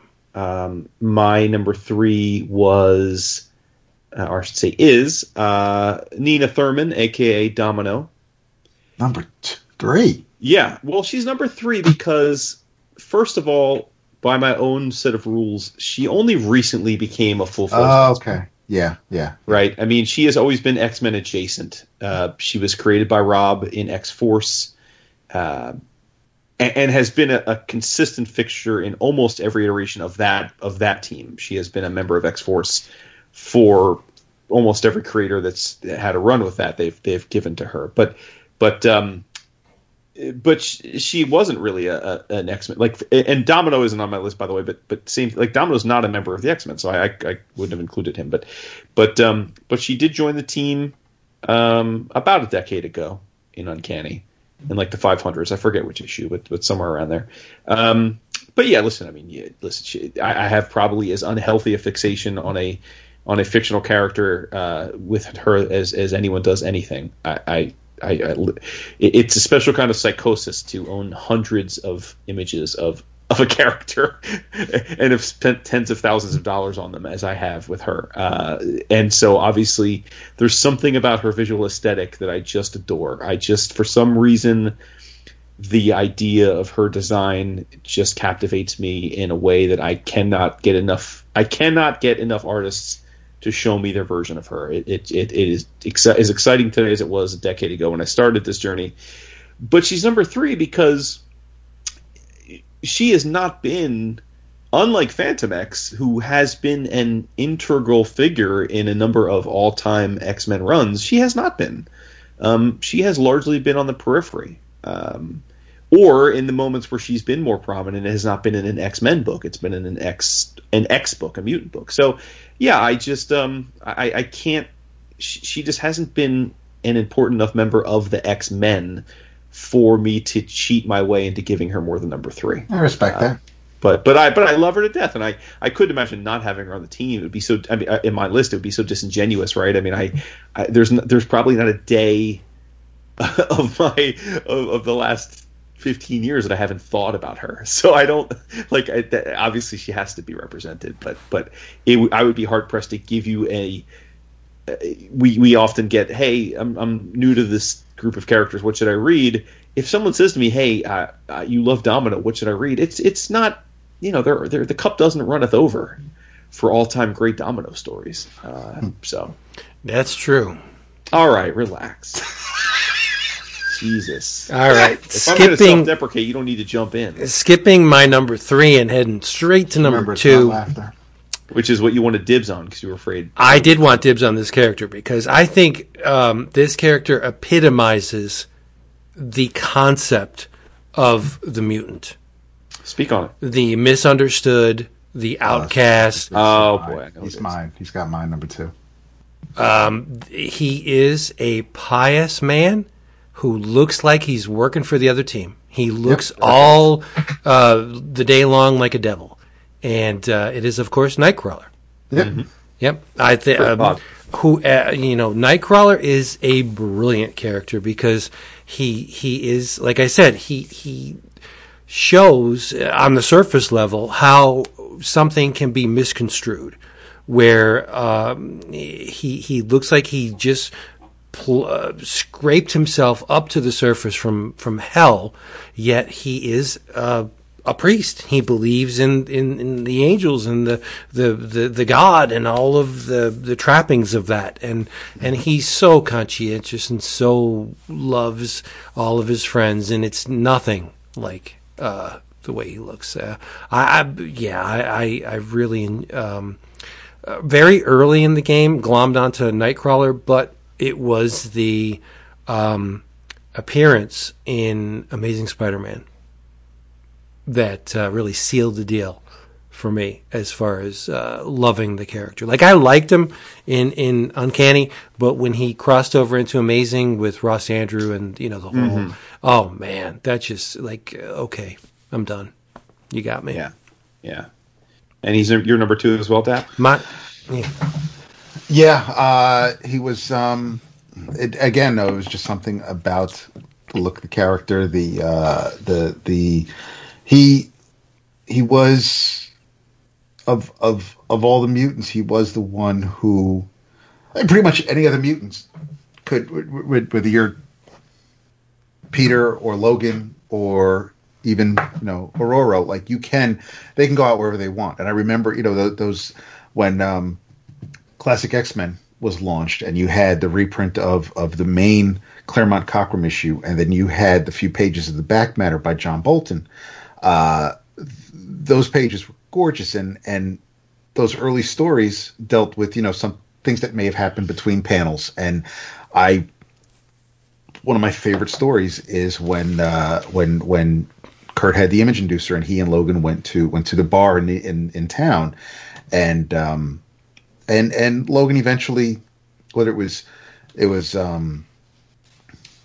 goading him or building up his confidence or what have you, but by the end of the story, Kurt had turned it off, and it was his true form there, sitting at the bar, and he is, of all the characters, he's the one who's, well, there's the Beast right next to him, but he stands out. And when everybody else can kind of pass for a regular human, he can't, and he definitely owns that now, and he's proud, as Vince said, that time he was a man of the cloth. There's just something about him, and there's definitely something about him when Alan Davis draws him. When he's standing up straight, 6 feet my tall, God, it is stunning. He is a gorgeous specimen. I absolutely adore Nightcrawler, 100%. He's definitely my number 2 easily. Yeah, the number 1 artist to ever tackle the character, Alan Davis. Without question. Yeah, absolutely. Yeah.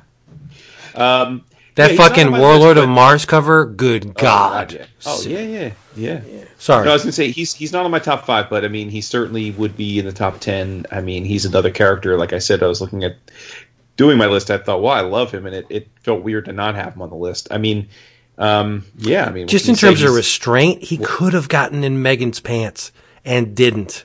Yeah, that's true. Like when Megan, I'm glad he didn't. I feel right, but when Megan's throwing it at you, you're not going to say, "Holy shit!" I'm not. That's the thing. Like that's why I love it. Like no, yeah.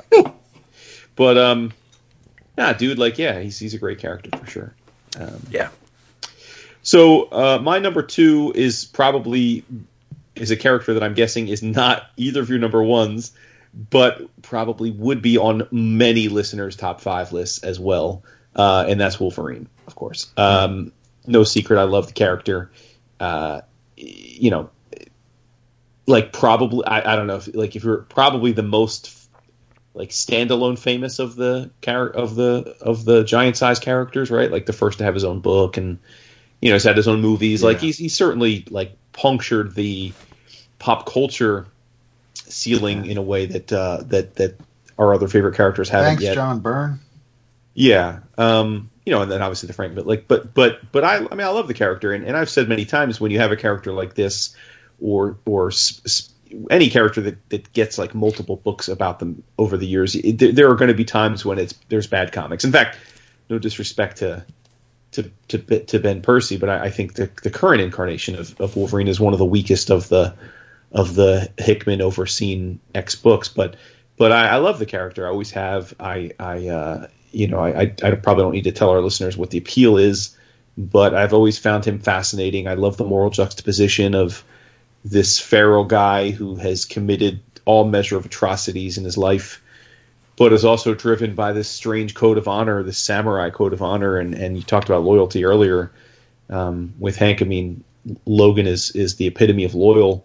But there have been moments where his bestiality, either through force or coercion or just state of things, have overcome that, and he's done things he's deeply regretted, including hurting people he's loved. And I just think there's been a lot of fascinating and exciting stories. I think he's just cool looking. I think he's, but I also acknowledge that as with any character that's had thousands of appearances, there are plenty of times when it's cringy too. So I understand he can rub some people the wrong way, particularly because he is overexposed in some ways. But for me, I always really enjoy and appreciate a good Wolverine story. And when I think of my all-time favorite X runs, he's in every one. He's in Byrne Claremont. He's in Whedon Cassaday. He's in Uncanny X-Force. He's in Hickman. He's in Morrison. So there isn't other than the OG run, I just don't think if you were to say to someone, what's your favorite X-Men run of all time, there isn't one. I mean, even if you're like, Outback, I'm an Outback OG, or I'm a Mutant Massacre OG, there isn't an X-Men run that would be considered your favorite that Wolverine isn't prominently featured. So I love him to death, and I'll never not. And whether I like his doppelganger offshoot analogs we may find out later. I may have not share the same view of some of those, but I love the OG. So. Well, maybe the fact that he's so loyal plays into the dog aspect. No, see, now you're just trying to be hurtful now. Of course I am. Just trying to be hurtful. All right. Okay, well, it's time for our number 1s. Yes, number 1. You want to go first, or do you want to? I'll go first because my number one has already been given by one of you. And that's Beast. That's Hank McCoy. Oh no! Yeah. Okay. No, and I wasn't mad at you. He is. While nothing compares to my fascination with Domino on the art front, and obviously Phantom X is a distant but still probably shocking second in terms of volume of Phantom X art I have. As you both know, I also get a ton of Beast art. I love Hank, and I love Hank for a lot of the reasons you said, Dap. When I was coming up, the two books that meant the most to me, and as you guys know, I've said this on the show many times, I don't really buy back issues anymore per se, but I still do have this existing standing goal of like in a perfect world, I would get rid of all of my single issues I ever owned, but I would have complete runs of X-Men and Avengers. And Hank is one of the few that have been a prominent member of both. Now, yes, I just mentioned Wolverine is my number 2, but while I don't have like the visceral disgust for Wolverine being an Avenger like Vince does, I don't like Wolverine would not be anywhere near my top 10 favorite Avengers. But Beast is a top 10 Avenger for me, and I loved the stories when he was a member. And then I think again, Beast has been such a constant from and the only OG on my list, actually the only OG on any of our lists, at least to this point. I don't know who your number ones are, but he was an OG. He was there at the beginning, and he evolved. And the thing I love about him is that you can look at him in a lot of different ways. And while some of my favorite stories for him were as this jovial beacon of light in a very dark book, he's evolved now where he's almost he's almost taken on like Atlas the weight of all the hard decisions. He is very morally ambiguous now, and has been for some time. He's made decisions that he thought were for the betterment of his team and his family and his species that even he acknowledges have had horrifying, unexpected, or even sometimes I guess expected repercussions.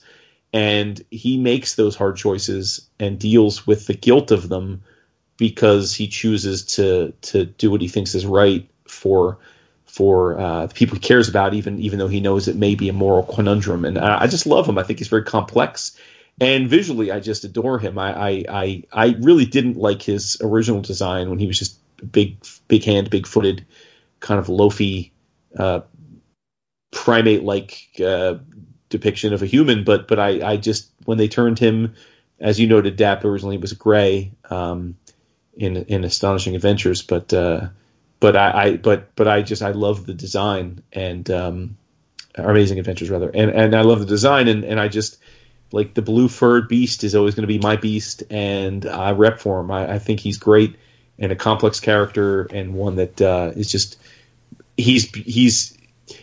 I just love the idea of this physically imposing, dexterous, strong, feral beast of a creature who inside is the mind of an absolute genius that brings a lot more value to the team with his brain than he ever really does with his brawn. And I just love it. So, yeah, Hank is my number 1. That's awesome. Okay. I'll give you my number 1, and it will be a clear indication to the listeners that both of you, whatever you pick, are wrong, because my number 1 X-Men of all time is Cable. The Storm. Cable. The Askani son, the baby from the future, the mutant Zen master. I adore Cable. There's Soldier X, any kind of story that has depicted Cable, the Ladron stuff. He just works for me on a level that no other mutant has ever worked. He knows stuff because he's from the future, and yet he's sent back to the past, and nobody kind of believes him. He has daddy issues, having been abandoned. He's got apocalypse issues. I'm fascinated by the character. Visually, I think he's stunning. He's imposing. Then you had the technovirus taking him over. Shut up. That was like golden age Cable for me when he was battling basically mutant cancer. It was great. And I think the character is wonderful. You do. Yeah. Well, Jason did not pick the only OG. Mine is no secret. It should not be surprising at all to anybody who's listened to anything that I've ever said about the X-Men or the team. My favorite. It hasn't changed, even though he's appeared to have been most human because of the choices he's made. Because he's not exactly the best man when it comes to choosing what's better for his family, and that is Cyclops, Scott Summers. It's there's always just whether it's I was a nerdy kid with brown hair and glasses, and that's just for whatever reason I see Scott Summers, and there's just something about the character. Yeah, it's probably similar to my attraction to Hal Jordan. There's some characters where I just, I'm you love cops, dude. That's it. It's that stiff, stick up the ass motherfuckers. Like, no, guys, these are the rules, and no loud music. It's just like, dude, I don't know whether it was because I think I still am, but I was a socially awkward kid. I didn't feel like I fit in, and because of the rest of the team, to me, Scott always came across, because he did act more mature than he was. He was the one who usually was, left. He always felt to me like he was everybody else is going out. We're gonna have a good time. Scott's gonna stay home, and it's just he always just appeared to be kind of the dude who always just kind of. He'd be the fifth wheel, and obviously he's not, but it was just the way he came across to me in those issues, and I loved the way Paul Smith drew him, and of course, unfortunately, he wasn't necessarily. And Smith didn't draw a ton of issues as an X-Men artist, but Scott was also on his way out at that point. He wasn't really. He had left to go. Be with Madeline Pryor, and of course he didn't exactly do right by her, and then he was going to choose between leading the team or being with his family, and then Storm cheated during that battle, and he ended up leading the team to go to Alaska. That didn't last long, because then we get X Factor, but yeah, listen, he's not the best X-Men character by a long shot, as far as how he's written, how he comes across. He is a leader. He's stern, and he's Cable's dad. But it's one of those things where it's kind of like your first love. I read an X-Men book. He was in it, and it was just something that he wasn't built like a brick shit house like so many other superheroes are. The whole costume, where he was pretty much, aside from his mouth, he's pretty much completely covered. He was one of the characters. His costume had the whole, his whole head's covered, and there's something about those Captain America swashbuckler boots that everybody was wearing at the time. I don't know. It's just I have to sit on a couch sometime and maybe really get into it, but for what it is, whatever it's worth. However you cut it, it hasn't changed in all these years when it comes to favorite X-Men's at the top of the list. It's always Cyclops for me, and it still is. Nice. Before we do the bottom 5, yeah, I want to tell you why I loved Future State Swamp Thing #1. Yeah, I was going to say, let's talk a little more comics. Yes. Right, because it's obvious. Dap, you didn't read Swamp Thing, did you? I didn't get a chance to, no. All right. I've always loved the Swamp Thing character. This is a really strange, off-kilter take on a really strange off-kilter character. It's written by Ram V, illustrated by Mike Perkins. Oh, My goodness. Color art by June Chung. Putting the narrative to the side for a second, there's a series of introspections into the creative kind of physiology of a plant elemental that interrupt the narrative in this. What they are is it'll go into the the phylum, and I changed it to mimic muscles, and it's an anatomy lesson, which I translated that into a well-deserved tip of the hat to Alan Moore, because Alan Moore's legendary take on the Swamp Thing was called The Anatomy Lesson, right? So there's a really smart little conceptual hook to this thing, but the narrative is very strange. I don't know when this takes place in DC continuity. I don't even know if it's DC continuity proper. It could be an offshoot, because remember, all of the Future State stuff spin out of Death Metal. And at the end of Death Metal, something happens that makes all of the multiverse possible. So whether this is the DCU proper or if it's another Earth doesn't really matter to me. Like, I don't get the feeling that this is Alec Holland. I don't know who this character is. And from what I've heard, the Swamp Thing ongoing, written by Ram V, is not Alec Holland. It's a different person in the role of the Elemental, which is cool. Whatever. I'm down for it. But in this issue, Swamp Thing is called Green Father, right? And there's a retelling of the events that led to this issue. The Earth itself, the ecosystem of the planet, fought back against the violent, self-destructive organism ravaging its surface. We call it humanity, right? And the end of the war saw the humans and the heroes that rallied around them, they were gone.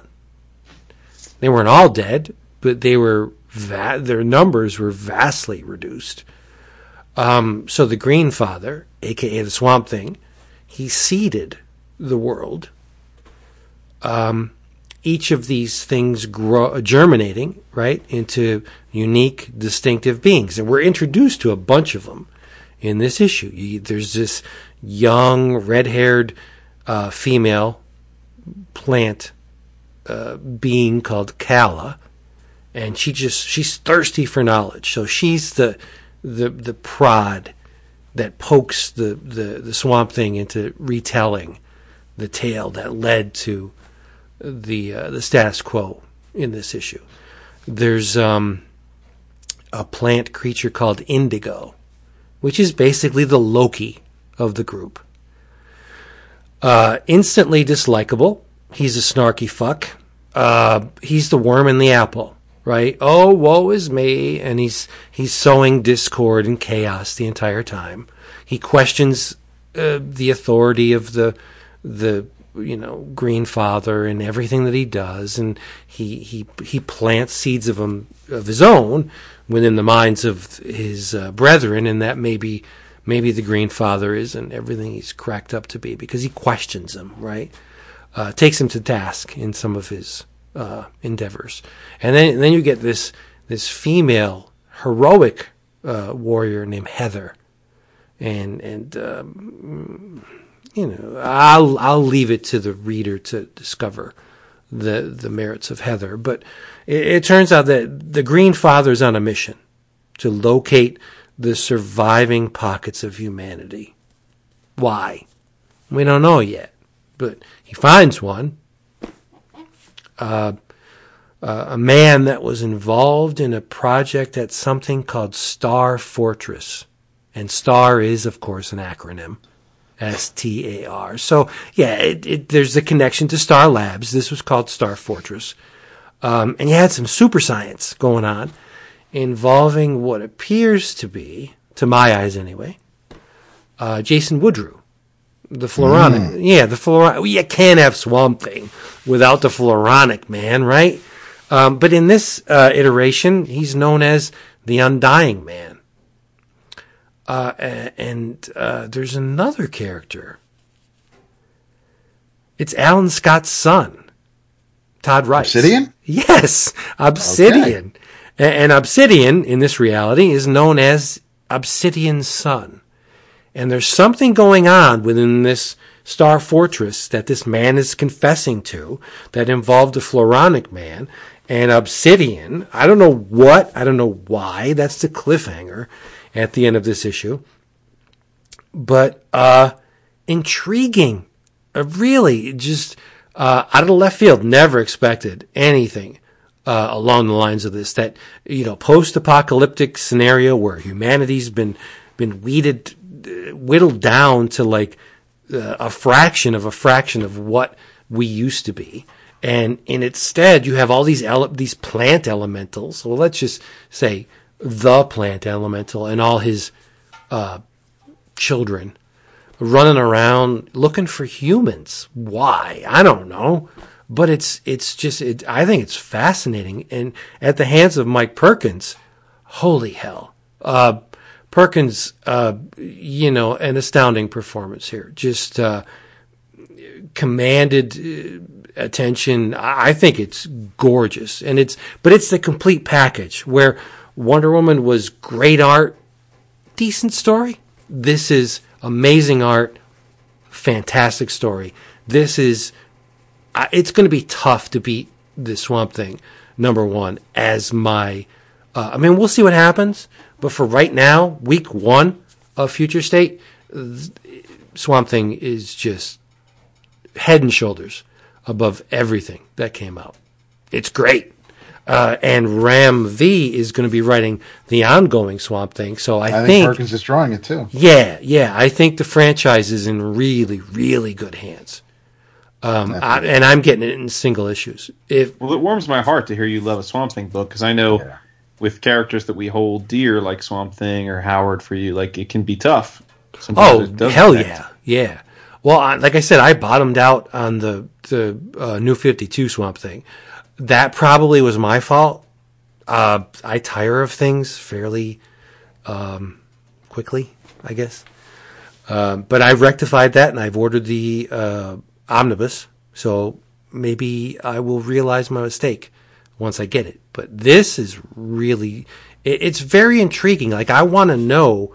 They show things in this double page spread that led to the new status quo, and Dr. Fate's in there. And John Stewart, like, I don't know what. I'm sure they're going to reveal things in the ongoing that got to this point, and nothing would make me happier if the Swamp Thing ongoing has zero connection to the DC universe.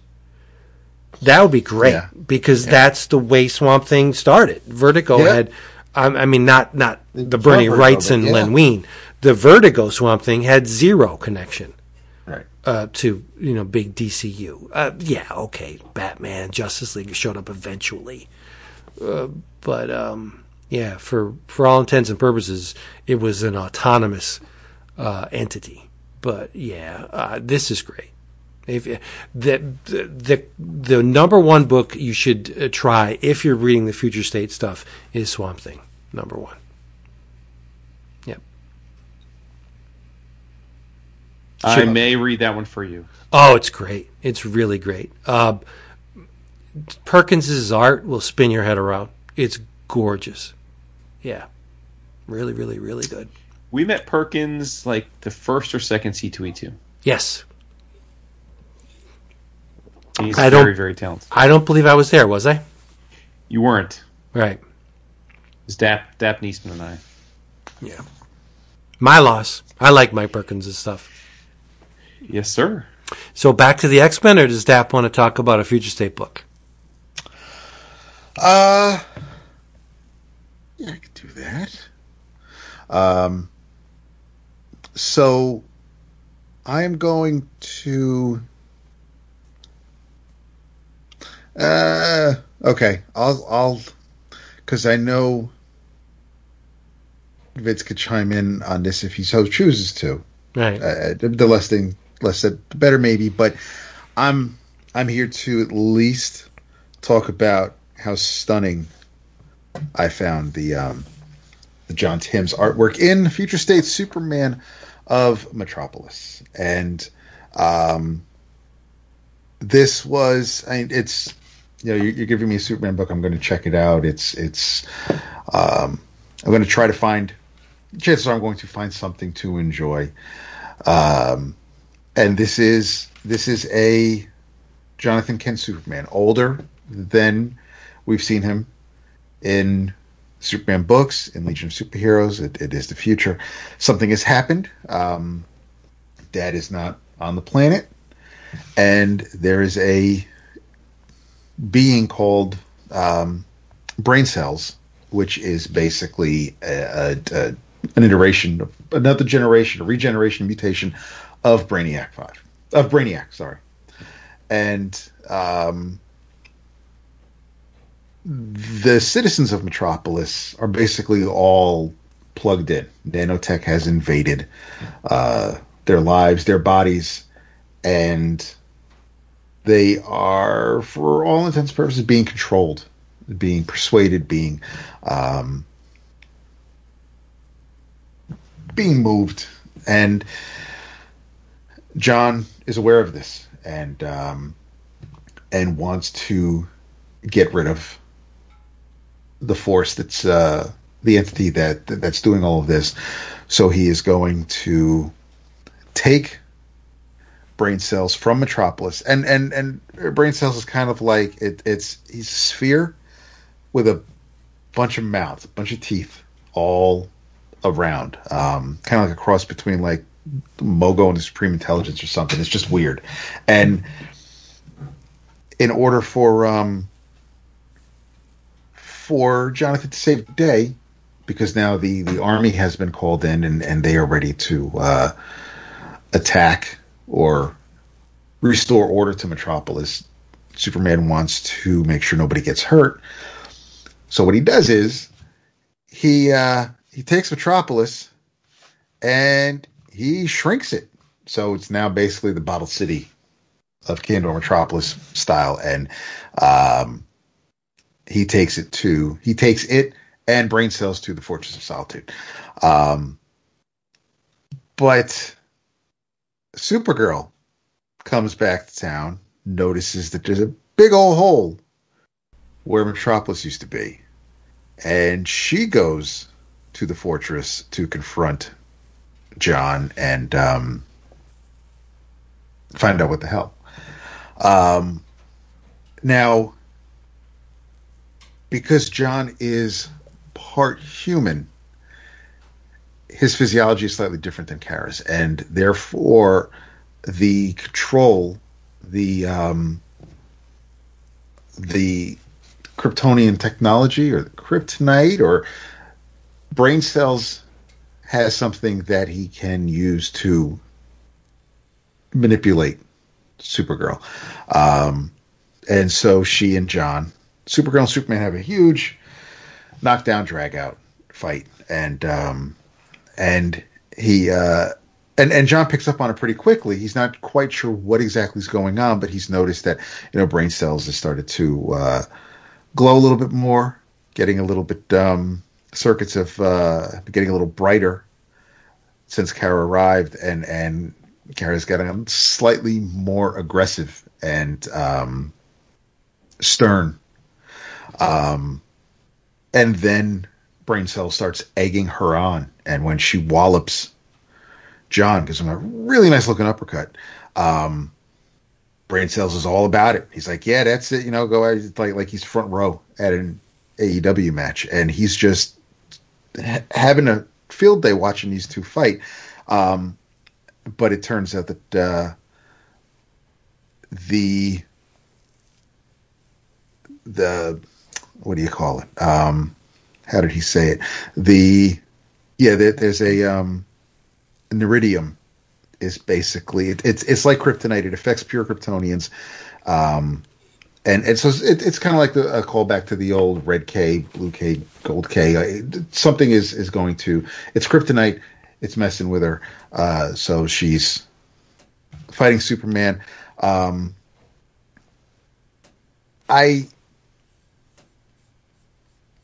like Wonder Woman, I really, really, really enjoyed the art here. But they do, the heroes tend to stop fighting long enough to kind of figure out other things. Because John is telling, when Supergirl gets away from brain cells, she's able to kind of get control back to herself, and John is talking about John's attitude towards the citizens of Metropolis are different than Supergirl's. Because this Superman, he doesn't fly away when the job is done. He goes back down and he talks to the people. He finds out, what they're dealing with, what's going on. He's trying to understand them more than probably his father and definitely his cousin have done. Or I'm sorry, his cousin have done. So he sees things a little differently than her. He's trying to explain things to her.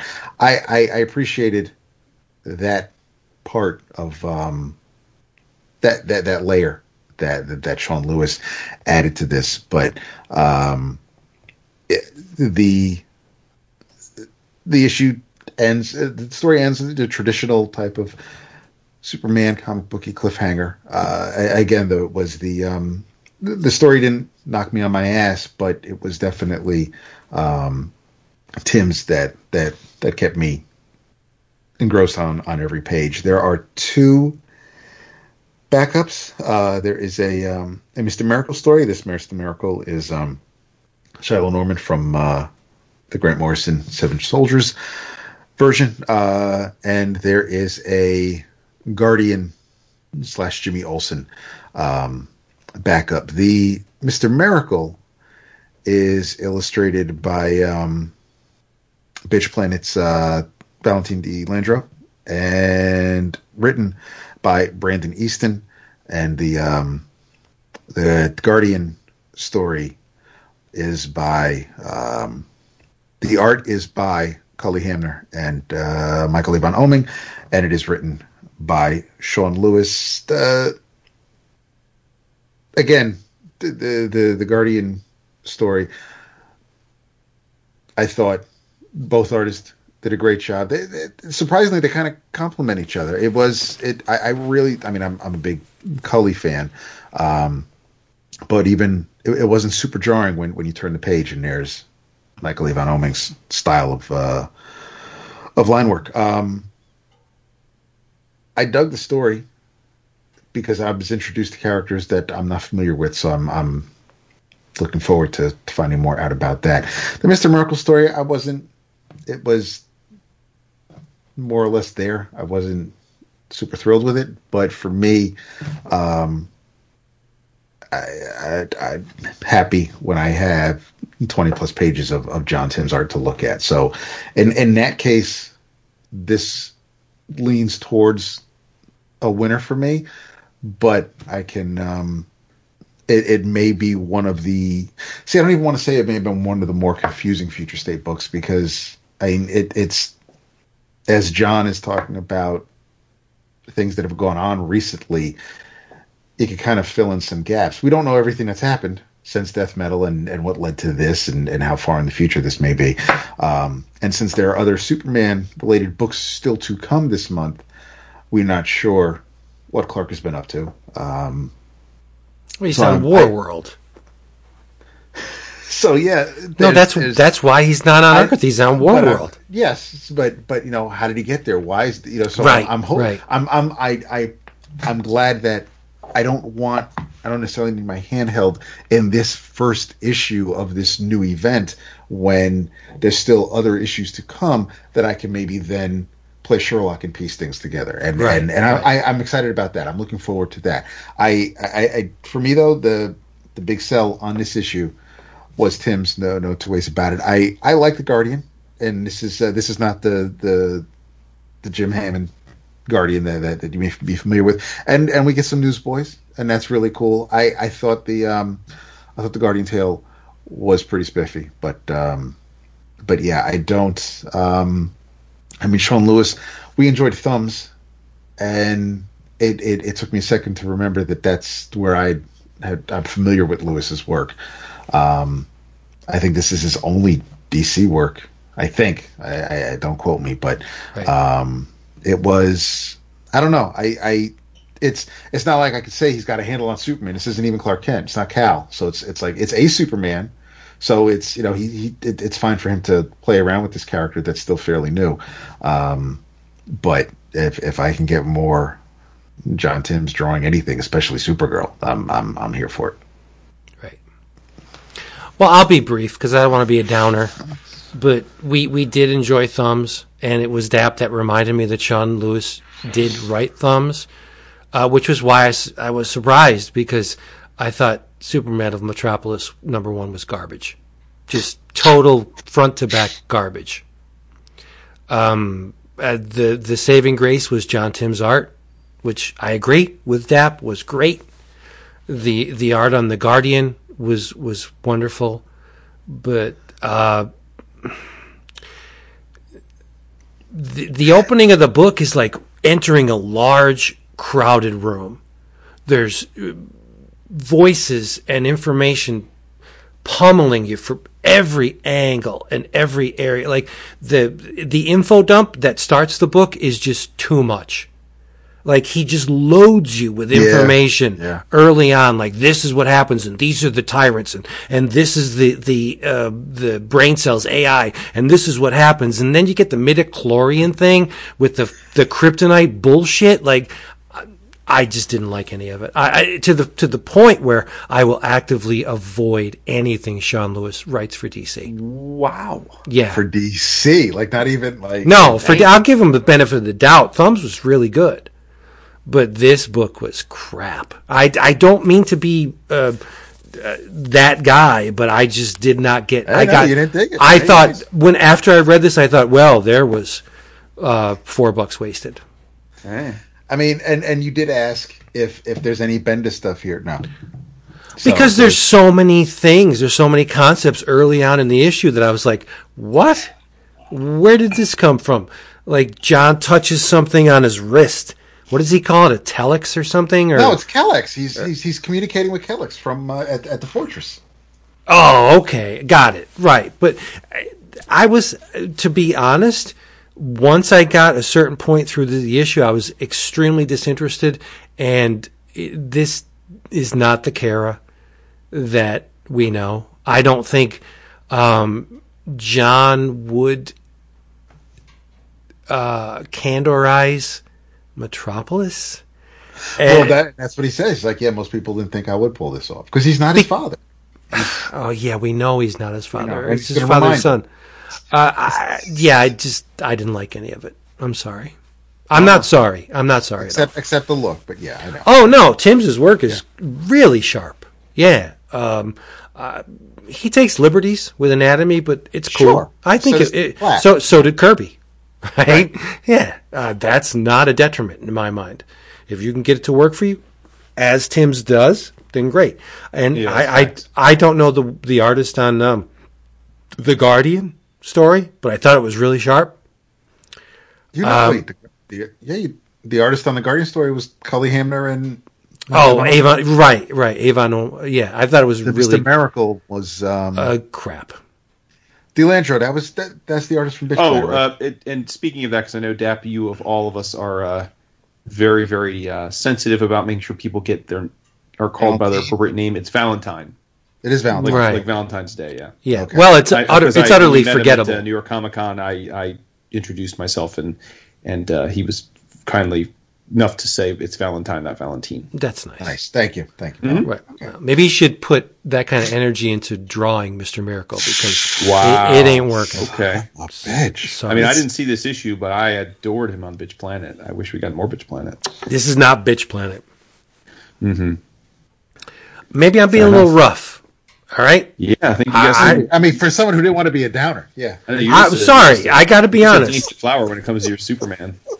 I love my Supermans, and I love Mr. Miracle, and I love the Guardian, but there wasn't a. So everybody can't be John Byrne, just drawing really classic-looking figures and forgetting to draw backgrounds. That Well, I'll have my comeuppance on the bottom 5 of the the X-Men, because now let's get into it. top 5 least favorite On the X-Men. pod, on the pod. To use your own term. Right, you go first. Okay. Well, like I said, I wanted to have fun with this. The only rule I put on is that like I wasn't going to put like a Zeitgeist or like someone that like was on the team for a couple issues and Zeitgeist was dumb and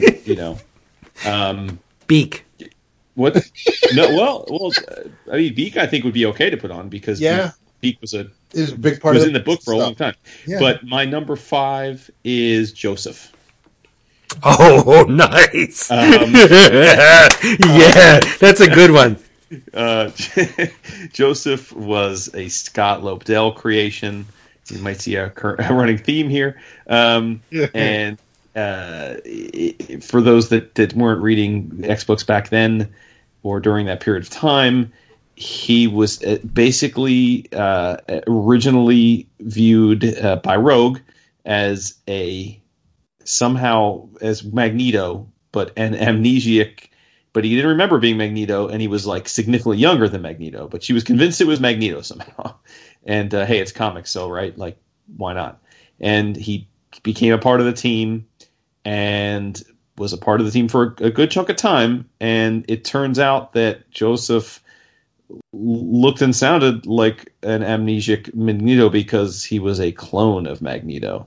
And we find that out because they're fighting Eric the Red for like the 100th time. And this Eric the Red happens to be the quote unquote real Magneto. And so they're like, well, wait, if you're the real Magneto, then who are you? And it turns out he's a clone. And and he has a story arc that comes and goes, and we really never hear of him again. And I think it was so lazy. It was a blatant attempt to de-age Magneto to make him relevant again. And then at some point they pivoted and made him a clone because they brought the real Magneto back. And it also happens to be, he was one of the centerpieces of what I view to be one of the absolute worst runs in X-Men history. One of those times when, as a fan back then, you were reading these books because you had momentum, and I just couldn't wait for the book to get good again. So, number 5, Joseph. Okay. Dab's like, oh, he was my number 7 favorite. No, I mean he's definitely somebody that I am not familiar with, so Oh, okay, there you go. Yeah. There you go. So you were not reading during the Lobdell era. You were better for it. Yeah, after the marriage, I kind of after the wedding, I between Scott and Jean, I was kind of done for a bit, and then so I wasn't there for really the Phalanx and Wolverine getting his adamantium strip and things like that. I kind of missed that. Yeah. There you go. So that was number 5. Yep. Well, this is so lame. My number 5 is Gambit. I mean, go ahead. I mean, why? How could Gambit not be on a least favorite X-Men list? Dude, he's my number 1. Oh my god. Okay, please. Yeah, go ahead. Both of you. I just think he sucks. There's nothing at all. Nothing redeeming. No, there's nothing interesting about Gambit at all. Where is it? Visually, I think it's a terrible design. The power to infuse playing cards with some kind of energy is so stupid. Well, you realize he can infuse any. I understand, but okay, so why not big chunks of metal? Like, why do you got to use playing cards? The Creole same thing. reason Bullseye uses. I mean, because Bullseye's deadly. Bullseye can kill you Bullseye with a is a paperclip, right? That's cool. That's suave. I am going to throw the jack of diamonds at you. Like, who cares? Seriously, dude. Like, what does he carry? He obviously carries a pack of playing cards around with him. Multiples. He could have a bow staff. He could have you a bow staff. Only works for turtles. Okay. Yeah. No, Gambit is. If I could, I dislike Gambit. Okay, there are some X-Men that I dislike more than Gambit, but they have redeeming qualities, and I'll get into them. I don't think Gambit has any redeeming qualities. So wait, so why isn't he your number 1 then? Yeah, if he's number 5, then I can only imagine how much because worse the next 4 are. Yeah, I don't know. I just he's saltpeter to me. Poor Caleb. Caleb's crying right now. Well, I don't see how you could like at all. Well, let's Dapp's number one, so. Yeah, it's one of those things where it plays a part in when I kind of came back to the X-Men there was just, I know that the big draw was, of course, Jim Lee drawing the book at the time. I was there for 275. I was there for a few issues. I remember Gambit showing up.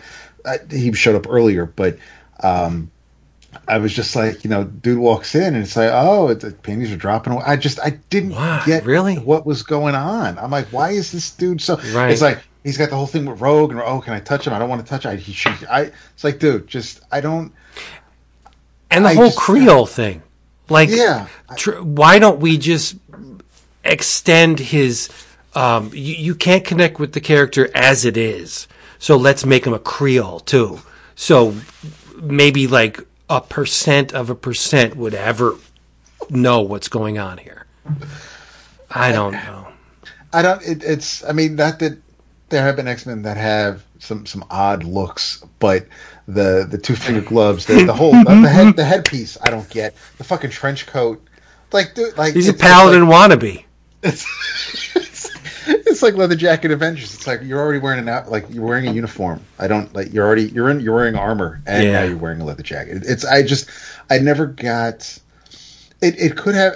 I think the eyes are cool when he powers up and the eyes go black. I mean that's neat, but it's one of those things where I recognize, I appreciate the infusion Jim Lee gave to the X-Men, but when I think of Jim Lee's X-Men, I also think of Gambit, and it makes it harder for me to just cheer Jim Lee X-Men the way my friends do, because Gambit is attached to that. I don't know what it is about. I really can't. It's not rational. Doesn't make any sense at all. But when it comes to X-Men that are just like, I don't understand the need for him to be here. He is an absolute turnoff to me. What benefit could he ever have to a team? Let's invade the Shi'ar. He's a thief. Okay, he's a master thief.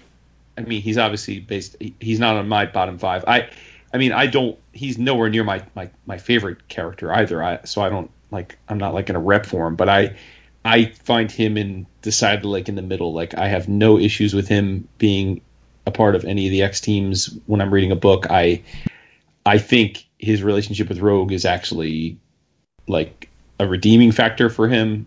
I think that's like a consistent, like, no matter who's written the book, I think there's a consistent, like, genuine love between those two, and I think that's awesome.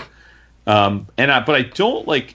I mean, if we're going to nerd out, like, I don't get the critique of the power. Like, what would he be good for? Number one, he is one of the world's greatest thieves, so he's incredibly good at stealth.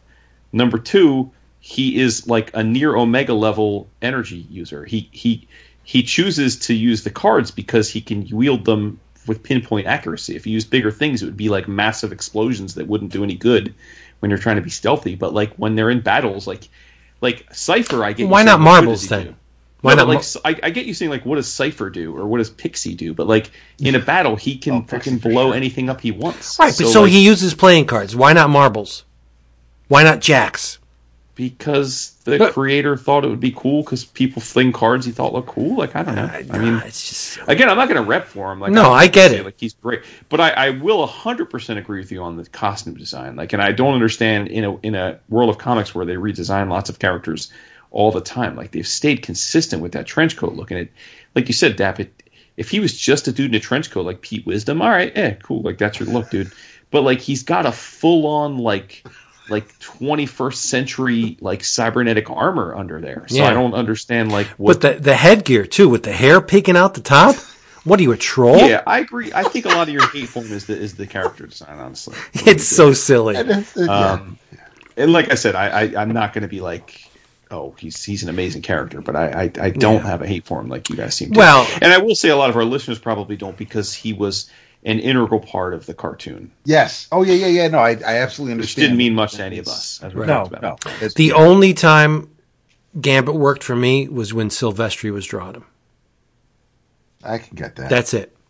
Right. And the whole French thing. French is never cool. Well, I mean, that's your Spectre Clouseau. Yeah, I'm sorry. No, I mean, you don't have to apologize. It's Gambit. what it is. Gambit. It's like Gollum. I vomit when I see Gambit. And yeah, he's for number 5, which is what I'm baffled by. No, because I find the ones above it more reprehensible. Okay. That's okay. crazy. Well, my number 4 is. I didn't get my 5. Oh, I thought. Oh, that's right, because it was your number 1. Sorry. Right. I'll just shit on Dap, why don't you? Oh, my bad. Poor Dap. No. Well, dude's got him as number 1. I mean, damn. Yeah, poor Gambit. Poor.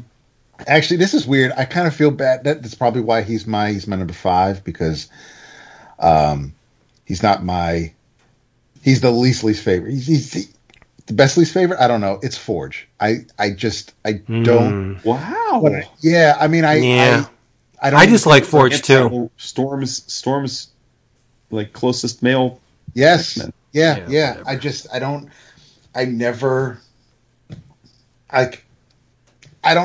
never understood the. I thought initially he was kind of cool. Got the one leg. He's good with the tech, but over time, like if I lose all interest if Barry Windsor Smith isn't drawing him. I'm like, yeah, I'm not sure what purpose he serves. And I think the whole Native American thing was like tacked on towards with the feather and stuff. Yeah. And okay. Yeah. I get you. I don't. It's just one of those things where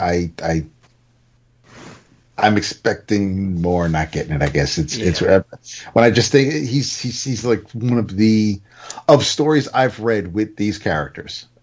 He's probably the most lackluster. Yeah, damn. I concur. Yeah. Hey, hand me that toaster and that Foreman grill. I'm going to make an ultimate nullifier in 3 seconds. Dude, he's basically Reed Richards. That's what Reed Richards. No, he's not Reed Richards. No, he's not. No. We have a new cosmic. Let me just whip this up. Oh, I happen to have this in the closet. This. No, come on. Reed Richards' entire existence is to MacGuffin things, and that's what Forge could do too. They're both MacGuffin characters. Well, the difference between Reed and Forge is Reed is not contrived. Okay? Reed would invent the goddamn Reed was nullifier. created in 3 seconds by Stan and Jack sitting around being like, we got to sell something to go against these DC people. I mean, contrived. What does that even mean? I think we're done here. You're suggesting that the thought behind creating Forge was somehow trivial versus the thing Reed would invent the thing he wanted to make real. Forge would use other people's designs, although he would use a toaster and a George Foreman grill to make the Ultimate Nullifier. Like the Ultimate Nullifier would have to have existed before Forge could even make it. Like he's not inspired like Reed. He just uses other people's designs via toaster and a George Foreman grill. I think that's. I guess I think your memory of Forge is misguided. Forge created all kinds of machinery and devices. Like that's what he could do. He didn't take like a toaster and a TV and say, "Let me make a teleporter." He would say, "Oh, I created this teleporter because we need it." Well, maybe I wasn't paying attention because I find the character uninteresting. You're giving Forge short shrift over here. And he has very close connections to another character on my bottom 5. Yes. Yeah. So he's tainted. Forge is Dap's number 5. He's got the stank. And Joseph was my number 5. My number 4 is Legion, David Haller. Okay. Oh, see, I don't get that at all. Yeah, love the character, but do not love the character. As there's nothing that makes sense for him being a hero, much less a member of a team. It doesn't make any sense. For those that don't know, Legion is one of Professor X's children. He is his son, along with his mom is Gabriel Haller. Legion has most of the time been a villain.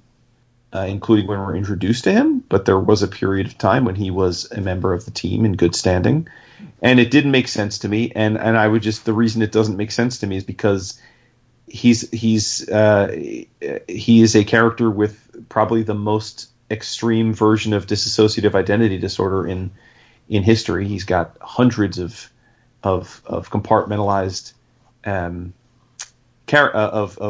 of people within him, of identities, and he's an Omega level mutant. Some say one of the 5 or 10 most powerful mutants of all time, and so each of his personalities, when he manifested them, would actually change his appearance and his powers.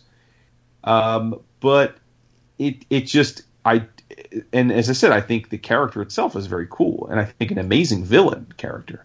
But I did not understand when they would try and bring him into the team and reform him or control him, because it was always just to, every time they did it, it was just so that we would be waiting for it to go wrong. He was always a point of contention and chaos, and no matter how he started, whether it was good or bad, he always ended badly, and was really without any kind of redemption. So I don't understand him ever being heroic. So so peace the fuck out to Legion as a hero. Okay. Can I play with madness? I like the character, but I didn't know this whole team member thing. There you go. Yeah. Okay, my number 4 is the other half of the Infernal X equation, and it is the female counterpart to the shithole that is Gambit. My number 4 is Rogue. Wow, I'm baffled. Jesus. Yeah. Is she number 2 for you, Dad? No, she almost made my list, but no, yeah. Yeah, the whole abstinence, y'all don't know how painful my life is because I can't touch nobody. Time out, you're making fun of the accent. You just got done putting Cannibal on your list, in part because you love that he was a country bumpkin hayseed. Yes, but come on, you cannot compare Rogue and Cannibal. Yeah, Sam's an all shucks kind of dude, whereas Rogue is just that dude, the Cannonball, the hayseed rose out of the fields with Cannonball, and he became a man. Rogue became the character tics that they applied to Rogue, sugar, all that bullshit, that became the character. She was one-dimensional. I gotta wear gloves because I can't touch you. And I'm in love with Gambit, but we can never consummate our relationship because woe is me.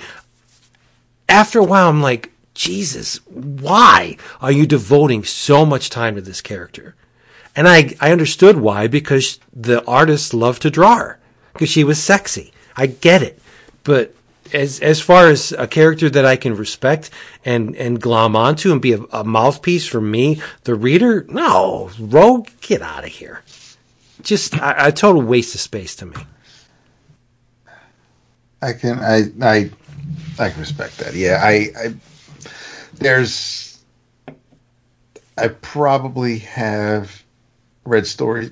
She's not on my list because there have been stories I've read where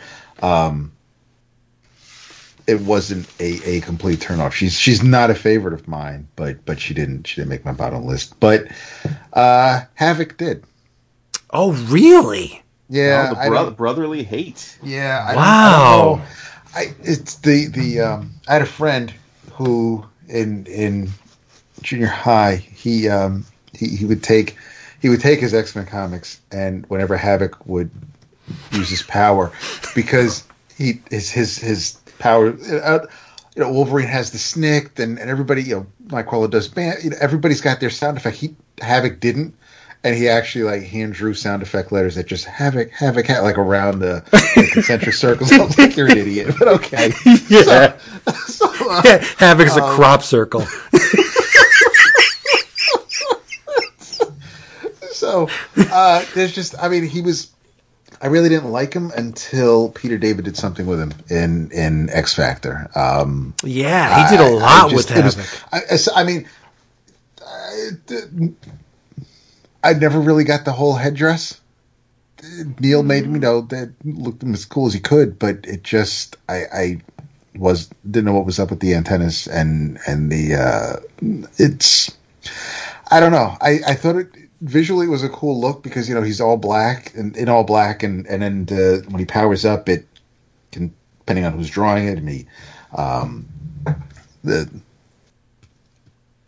power shows up, but there's just he kind of was just he wasn't. I'm not saying he was in Scott's shadow, but it just even with his personality, Alex Summers was just never really somebody that he just wasn't interesting to me. They should have left him in the Savage Land. Oh, we don't have an extra parachute. Sorry. Oh well. Good luck, everybody. Yeah, but I think your dislike of Havoc is as rational as my dislike of Rogue. No, really, there's really nothing we can cite as being obnoxious. But there's cumulative. There's there are things that these characters do to us that we can't put into words. I don't get the Havoc dislike, but you probably don't get the Rogue dislike either. Well, it just is. Not to the level you have the Rogue dislike. I can understand why, but it's he's like Banya. It's just like, why you annoy me? Like he shows up and like my neck goes in my shoulders. It's like, oh God. Tell me you didn't say Banya. He did. No, but at least with Rogue, if Jim Lee wants to draw her with a crop top, that's fine. But she is nothing more than eye candy to me. Where Havoc, I think he managed to attract Polaris. Oh yeah, no, he's I'm sure he's easy to look at, no matter who's drawing him, really. Yeah. But how did the Summers brothers pull in all that trim? Dude, people say the same thing about me. It's one of those things where it's I guess you just got it going on. The girls like dudes with a sense of humor, and I guess you take your clothes off, people laugh at you. Okay, number 3. Number 3, not dissimilar to why Legion was on my list. It's Sabretooth. I do not understand Sabretooth as an X-Men. It just makes no sense. I mean, Sabretooth is arguably the principal alpha Wolverine villain. But I just, the thing that makes Wolverine interesting, in as much as if you think he's interesting, is that he's got this moral ambiguity, right? He's got this ability to do the most heinous of things right under the skin, but when he can, he chooses to live this extremely moral, loyal code of ethics to fight against his nature. And Sabretooth was the foil for that, and the sadist side of the same, basically the exact same power set, only someone who relished in the ability to maim and kill and torture and cause pain, and was unapologetic about it. And I just, I'm not a fan of Wolverine. Is one of the most knocked off characters, both by Marvel and the Image guys. I mean, he's one of those foils that has been used a million times, particularly in the 90s. I think they almost all suck, other than Laura Kinney, X-23, who's become an awesome character in her own right, through great writing. But I, much like with Legion, I don't have a problem with Sabretooth in his classic moments as a villain. I think he's a great villain. But I just don't get when they've attempted to make him part of the X-Men, because it's generally been for editorial reasons, because Wolverine's out of the picture for some reason, and they want a Wolverine-esque character to tell their stories with. So they bring, and it's always some cockamamie thing. The last time it happened was because of that Jason Aaron event where everybody got switched around and his stuck for some reason. Everybody got zapped back to normal, but his stuck. So he went from being a guy that was completely amoral to a guy with complete morality. And then there was another time when they were he was a reluctant member of the team, like Suicide Squad, but they had this controller collar on him so he had to be good and he couldn't attack them, that kind of thing. And yeah, I just have no love for like evil Wolverine, because the only thing that, like, one of the main things that makes Wolverine interesting is that he's constantly fighting against that side. So got no time for Sabretooth as an X-Men. How much does it suck to be Wild Child? Like a cipher of a cipher. Oh, I mean, there are so many. I mean, Wild Child, Wild Side, Shiv, Feral. Yeah. I mean, Daken is, who's an active member. He's prominent in Hickman, and he's a member of X Factor. But there was like Ripclaw and Warblade and Deadlock and I mean, there's been a lot of them. Oh, okay. My least favorite, by the way, of all those is Romulus. Speaking of turning Wolverine into a dog, if I see Jeff Loeb, I'm gonna slap him right in the face. But anyway, yeah. So Sabretooth. All right, number 3. Not going to apologize. Cyclops. Who? Cyclops. Oh, Jesus. That's not where I thought you were going to go with that. I have never, ever liked Cyclops. I expected him to be higher on it. In any iteration of the X-Men, Cyclops was always the wet blanket. The rational, like Jason said, he's the cop. He's the straight man. And yet, Jean, Madeline, Emma, why? Seriously, why? Well, because he's hung like a mule deer. Well, you can assume, but that's never been proven. Has been disproven. Well, that doesn't mean it's true. Just evidentiary, though, right? I mean, it's false, though. I mean, and dime pieces left and right, willing to kill each other over him. Yeah, but I just find him uninteresting. I get it. I find him to be the mouthpiece for Professor X.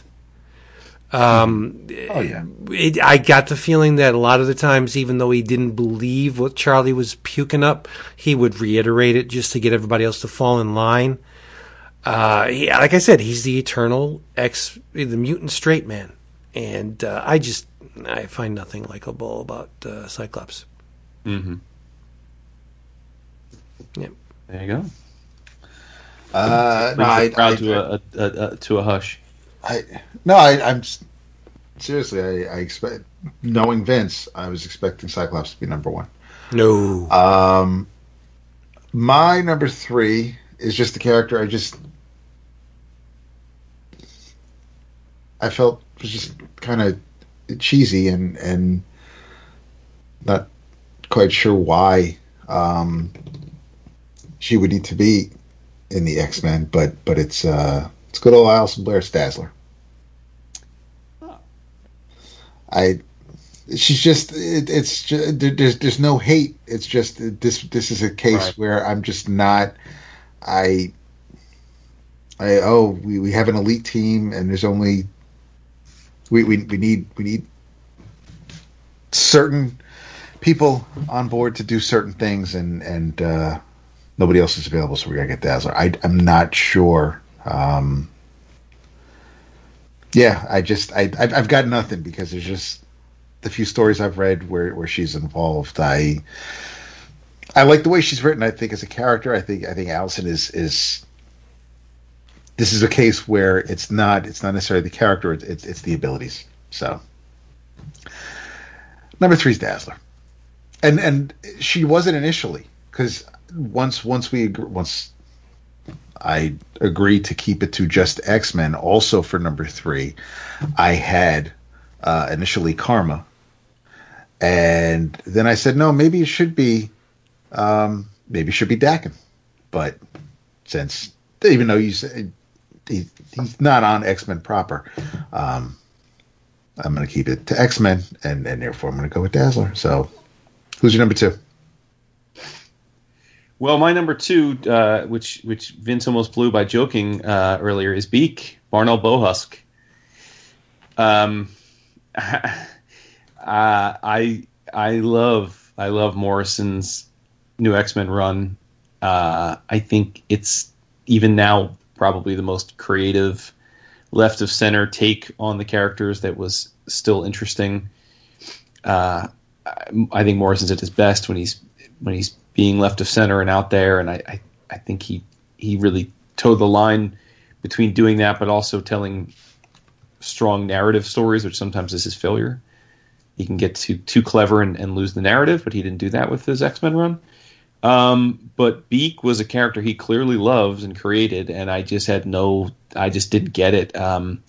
He was often one of the main components of the Morrison run from the human side of, the mutants have always had this familial what's happening when they're not fighting thing going on, and Beak was a big part of that in terms of his awkwardness, and he had a relationship with Angel, not a different Angel, but they had kids, and it bored me, and I didn't understand it. For those that don't know the character, he was a humanoid, but he had a face of basically a hatchling chicken, so all skin and big eyes and a beak, not even any feathers, and I didn't get it. He was basically useless, so I didn't understand why he was a main X-Men. He wasn't particularly strong or fast. He couldn't fly.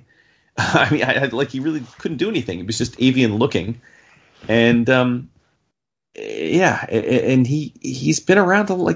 He was in the New Warriors. They've kept him around. I just don't. Anyway, but he eventually becomes. He actually gets interesting when he becomes he loses his powers in M-Day, and then he gets a cybernetic suit and becomes a character named Blackwing, and I think that's actually more interesting. But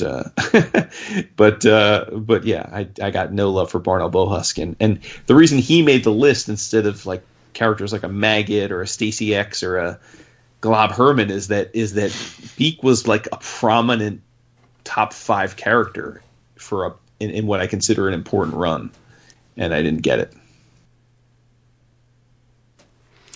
I think Morrison's Green Lantern, there's a character, what is it, Tula 2 or whatever. I think it's the DC iteration of his fascination with Bohusk. Oh, really? Yeah, that bird-like character, that female Green Lantern. But anyway, my number 2 is Professor X. Interesting. Okay. Yeah. I think Charlie is a manipulative, coercive, lying sack of shit. That throws, at least initially, into the X books, that threw children into harm's reach just to promulgate his agenda. I have zero love for Charlie. Mm-hmm. Anytime that the X books or Uncanny would take a sidetrack into Charlie's walking, Charlie's not walking, Charlie's threatened, Charlie's not. It's just extremely uninteresting to me. Whenever Professor X was in harm's way, I'd be like, okay, kill him, get him out of here. And when he did leave the picture, I thought the book was better for it. When Magneto was head of the school, I thought it was great. I would much rather see that. At least he was honest, right? Where Charlie was more of a Svengali, right? He would just use the kids to his own end, and I don't think the character's great. I don't like the character at all. I don't think it's necessary, really. But whatever. Well, they're his team. Yeah. And then when Whedon, to me, my X-Men, if I was anybody, I'd be like, fuck you. You can't, dude, you can't even walk. I'm not coming to you. Damn. You come to me. No, it's, disabled hater. This is an irrational, the bottom 5 is pretty irrational. No, of course. Yeah. I don't like Charlie. Well, I mean, it's notable that he wasn't on any of our top 5, so. Professor Xavier is a jerk. He is. Kitty called it. Yep. She knew. Oh, yeah. My number 2 is Jubilation Lee. Oh, boy. Yeah, no two ways about it. Yeah, that's it, exactly. Yeah, it's got goddamn Robin wannabe. It's just... oh, that's hurtful. She a vampire? No, she not was. Anymore? She's not, but her... but her no, she was, but she's not. She was up until Hickman, but then with the whole getting killed in rebodies and stuff. Well, how could you? Oh, so the Krakoa thing cured her of the vampirism. Yeah, the Krakoa thing. Yeah, exactly. Oh, makes sense. Because I was going to say, how do you get better from But she has a kid from it. Shiro. She's wait. She's a mom. Yeah, she's a mom. Who's the father? It was one of the vampires. It might have been Dracula. I forget who was the name. No, I'm serious. I'm pretty sure. Let's see. What? You talk, Dad, while I look up. No, wait a minute. Wait. Okay. So how does a vampire get an erection? What? How does a vampire get an erection? Bro, it's comics. Really? I mean, that's what you're going to focus on? No, I'm just saying, because vampires don't have blood. That's why they drink blood. So how do they drink enough blood to get an erection? Well, I don't know, dude. Maybe they got the button like Ron Jeremy. The hedgehog. So, yeah, this was just one of those instances where it's like, why is there this little kid following around Wolverine and again with the powers? I don't know, the whole raincoat, the shorts. Yeah, I'm with you. Like she's totally Robin, but it was during a time when I wasn't a massive X-Men fan, and she wasn't doing anything that she wasn't a reason for me to keep reading, and she was there constantly, and I didn't need to be. So there are times where it could have been a toss-up between Gambit and Jubilee for my number one, but man, you just hate the cartoon era, man. Like I hate the cartoon era, the Jim Lee stuff that he brought to the table. Yeah, pretty much. I'm sorry. First of all, I got the name wrong. It's Shogo, and she adopted him. Oh, nice. So she's still a virgin. There's a so I mean, because I'm as much attention Jim Lee brought to the franchise. His version of Cyclops is probably my least favorite. I mean, I dug what he did with had the hair cut off the top of the cowl so you got to see his head, but dude was too buff. That's not slim, but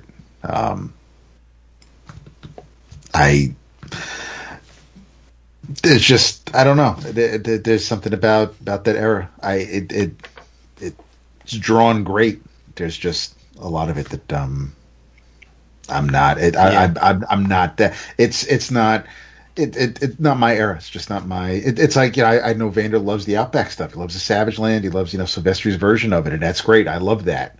I love that he loves that. But those characters, that version of the team, isn't necessarily who I think of when I think of X-Men. But I understand, why that would be attractive. Why that's a intro for some people, or that's what hooked them. But I don't like, of all the ones that you guys have said that I like. Jubilee's probably my least favorite of all these. I don't. She's been in the book a lot, and because Kitty evolved out of that kid sidekick role, she became that for Jim brought it. She had the same role with Wolverine that Kitty did, and then, so as I said, subsequent there have been others like Armor in the Whedon run. But I'm with you. I mean, I don't get Jubilee. I don't get her power set. It's always been very weird. It's like she makes firecrackers. But, but then every now and then it's like she can wield energy to the point where you would oh, okay, I get why she's there. But generally speaking, she's wielding firecrackers, and I don't. But isn't that the same as Boom Boom? Boom Boom, yeah. I mean, none of us were repping for Boom Boom. Yeah, I'll take Boom Boom. Oh shit, I'd take Boom Boom over. And Boom Boom is, I mean, as a character though, she was the ultimate Valley girl. She was right. Oh, yeah. An entitled and that's what's attractive. Right, she'd hop in the back of the X seat with anybody. If we were ranking all the X-Men ever, Boom Boom would be well below Jubilation for me. But I don't think Jubilation would be in my top 50. So. But guys like Julian love Jubilee. Again, it's the cartoon. If you watch that cartoon, if that was your gateway to X-Men, you're screaming at us right now listening to this. Right. All right. Well, we know who Dab's number one is. It's Gambit. My number one is an alternative universe version of Vince's favorite number one, and that is X-Man, Nate Gray. I like Cable. He wasn't in my top 5, but I like Cable a lot.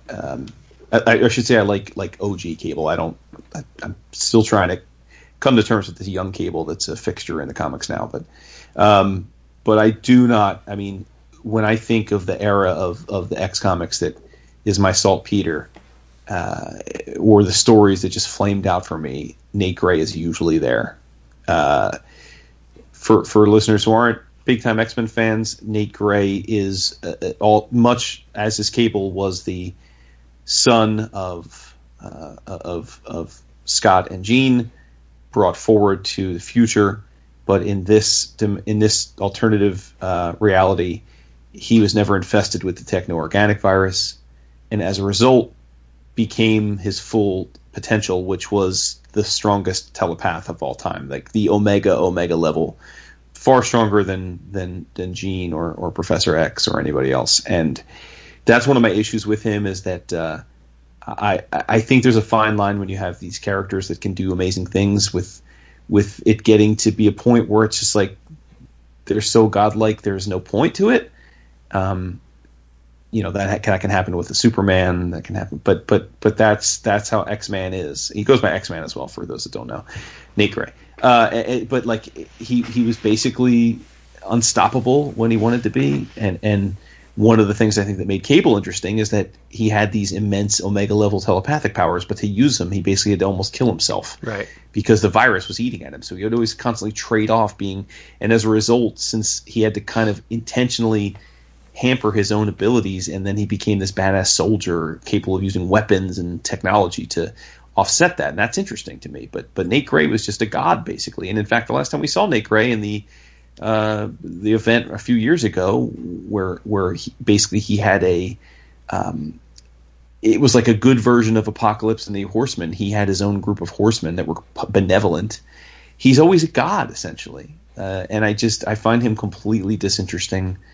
And like I said, the few times in X history where he's been prominent have always been total flaccid periods for me, where I'm like, oh, can we just get on to something else? So, without question, given the significance of him, or what they've tried to make him versus some of these other characters, for me, he's easily my least favorite X-Man of all time. So X-Man is my favorite X-Men. X-Man is my least favorite X-Men. I like that conceptually. Thank you. I like the series, though. So I disagree with you on the pick, but conceptually, sure. I think it's cool. Those of you who have listened to this show for a number of years are not going to find this surprising at all. My number one least favorite X-Men is Storm. The most maudlin, drenched in drama.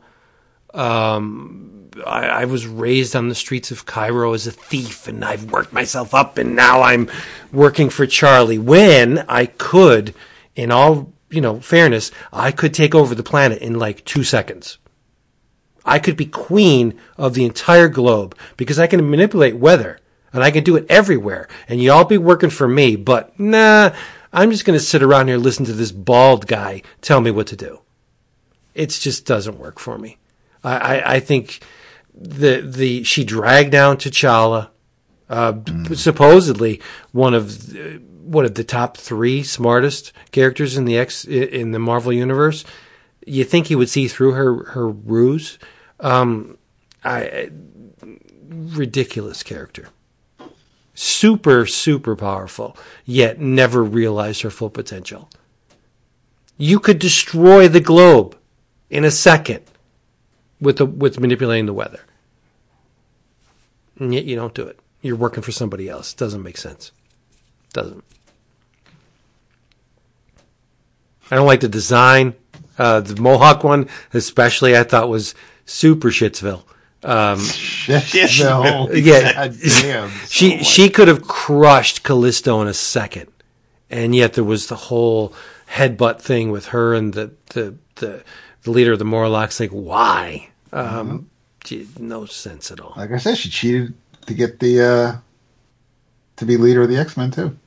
Well, I don't mind the deception and the cheating. That's okay. Well, right? Of course, she did it to Cyclops, so yeah. Right, it just shows that you're going to take the bull by the horns. But no, something about the character. Maybe the reason she doesn't have pupils just freaks me right out. Yeah, it hurts my heart. I knew it was coming. Yeah, I knew she was your number one. Come on, dude. What do you find likable about the character? Like pretty much everything. Like in as much as what the X-Men represented at the time, like she was the first prominent, strong black female lead in mainstream comics. Like full stop. Like she was the first time any kid of color saw a female black woman like kicking ass and being prominent. Like I don't think you can ever take that away from her. So like whatever we make of her backstory, like I just don't like. To me, the reason that the X-Men are the X-Men and the reason that the Claremont is because they, at the time, were popular because they were a superpowered voice for the underrepresented. And I mean, she is the alpha for strong black women in comics. Like there wasn't one before her, like period. So anything that's come after had been derivative of her. Like she was the first time anyone saw a black woman, like unapologetically being black from Africa and also being a badass that was an equal to anyone else. So like, I just can't. Yeah, like that's not entirely true. It absolutely is true. No, it's not. Misty. What is her name? The Misty Knight. Again, Misty all due Knight. respect to Misty. Misty was a Afro street level private investigator, ex cop in a blaxploitation themed comic. Like Who that kicked is ass? so different than seeing a strong black woman who is a leader of the most popular set of characters and book in comics. Like Okay. Misty was a tertiary character for 10, 20 years in a book that we hold dear now, but wasn't a big seller. Like Aurora was one of the main characters in the biggest book as a black woman. So like for me, like that makes her like top of the heap. Like I can't. Do I think she's always been portrayed well? Nah, like definitely. Okay, not, well, when you take it as that, yes, she is speaking to a greater good, right? Yeah. But as an Italian, now I hope this doesn't cast me in a bad light, but as an Italian American in Pennsylvania, what does that do to me? Like I can't glom onto this character, but I don't have the heart that you do, right? I don't care to, right? But I'm not. Again, I'm not. You've been very consistent. You're just like in the character, but I'm just saying, like you said to me, like, well, what appeals? Why does she appeal to you? And that's why. I mean, like, it's like, damn, like she's. I guess I did notice it. Like I was like, oh, this is interesting. Like you just didn't. I don't know. I found that interesting. Like that she, and I love that she became the leader. Like that kind of casts me in a bad light, doesn't it? If we were to do like biggest leaders of all time, like for the X-Men, like I mean, for me, it would be canon. Like it would be Cyclops number 1, and it would be Storm number 2. Like I think she's the most logical. When I'm reading the book, it feels right when she's in charge. Like I feel like, okay, that makes sense to me. Like she should be in charge. She's level-headed. She's experienced. She's powerful. She puts others above herself, but she's willing to make the tough decisions. Like I think there's been a lot of really good stories of her over the years, and I think she has earned her place as a leader. Like I said, only to me second to Cyclops. Okay, so if you're in the capacity as leader, right, which means you derive some type of satisfaction out of succeeding in a goal while telling people, while directing the efforts of the people under your leadership, right? Uh-huh.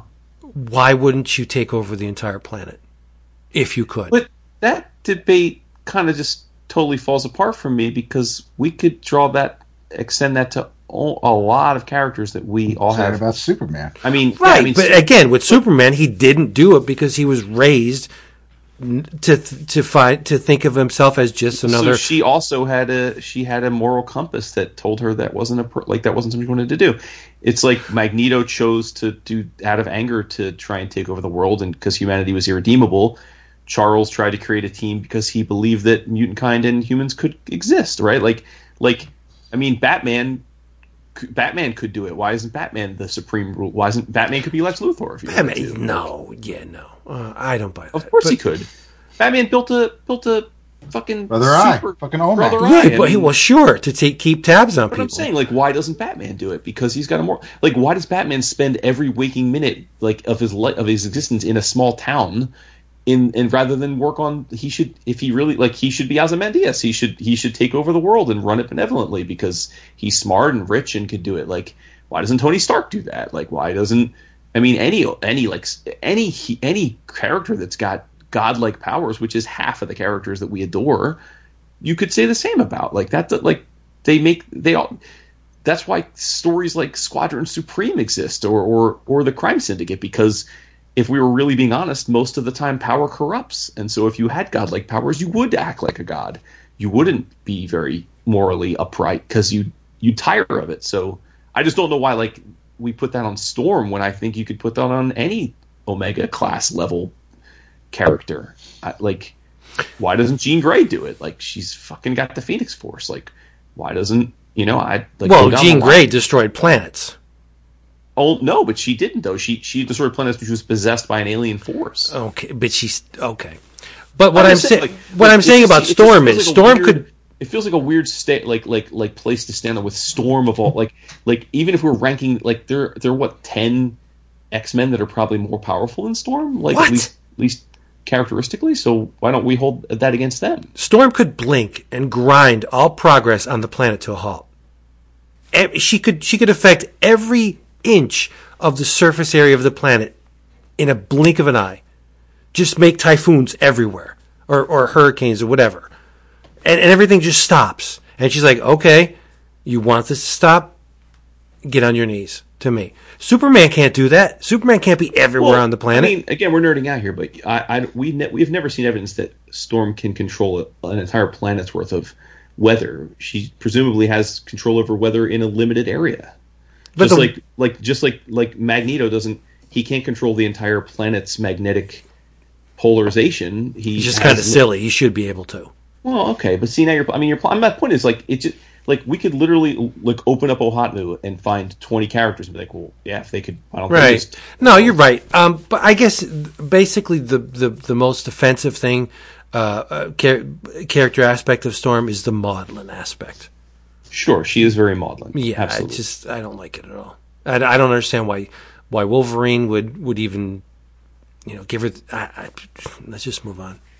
Again, it's irrational. I don't like Storm at all. Yeah, ever. I mean, listen, not liking characters is obviously partially irrational. I mean, these are just people in print on right. That's perfect. Yeah, and I'll say it for Dap. That's racist, but it's not. It's not. I wasn't going to say it. Not racist. It's not racist at all.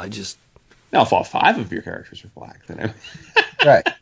I might have an issue. But yeah, no. No, only one. And a little asterisk to all of this. Gold Balls would have been on my list until Hickman's run, but now I can't because I mean he's part of the 5 now, and like I can't see how you put anyone on the 5 on the list. Bonus credit if either the two of you could name the members of the 5. I know Hope is one. Yes. Yeah, Gold Balls.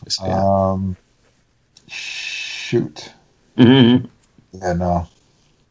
Elixir, Proteus, and Tempest.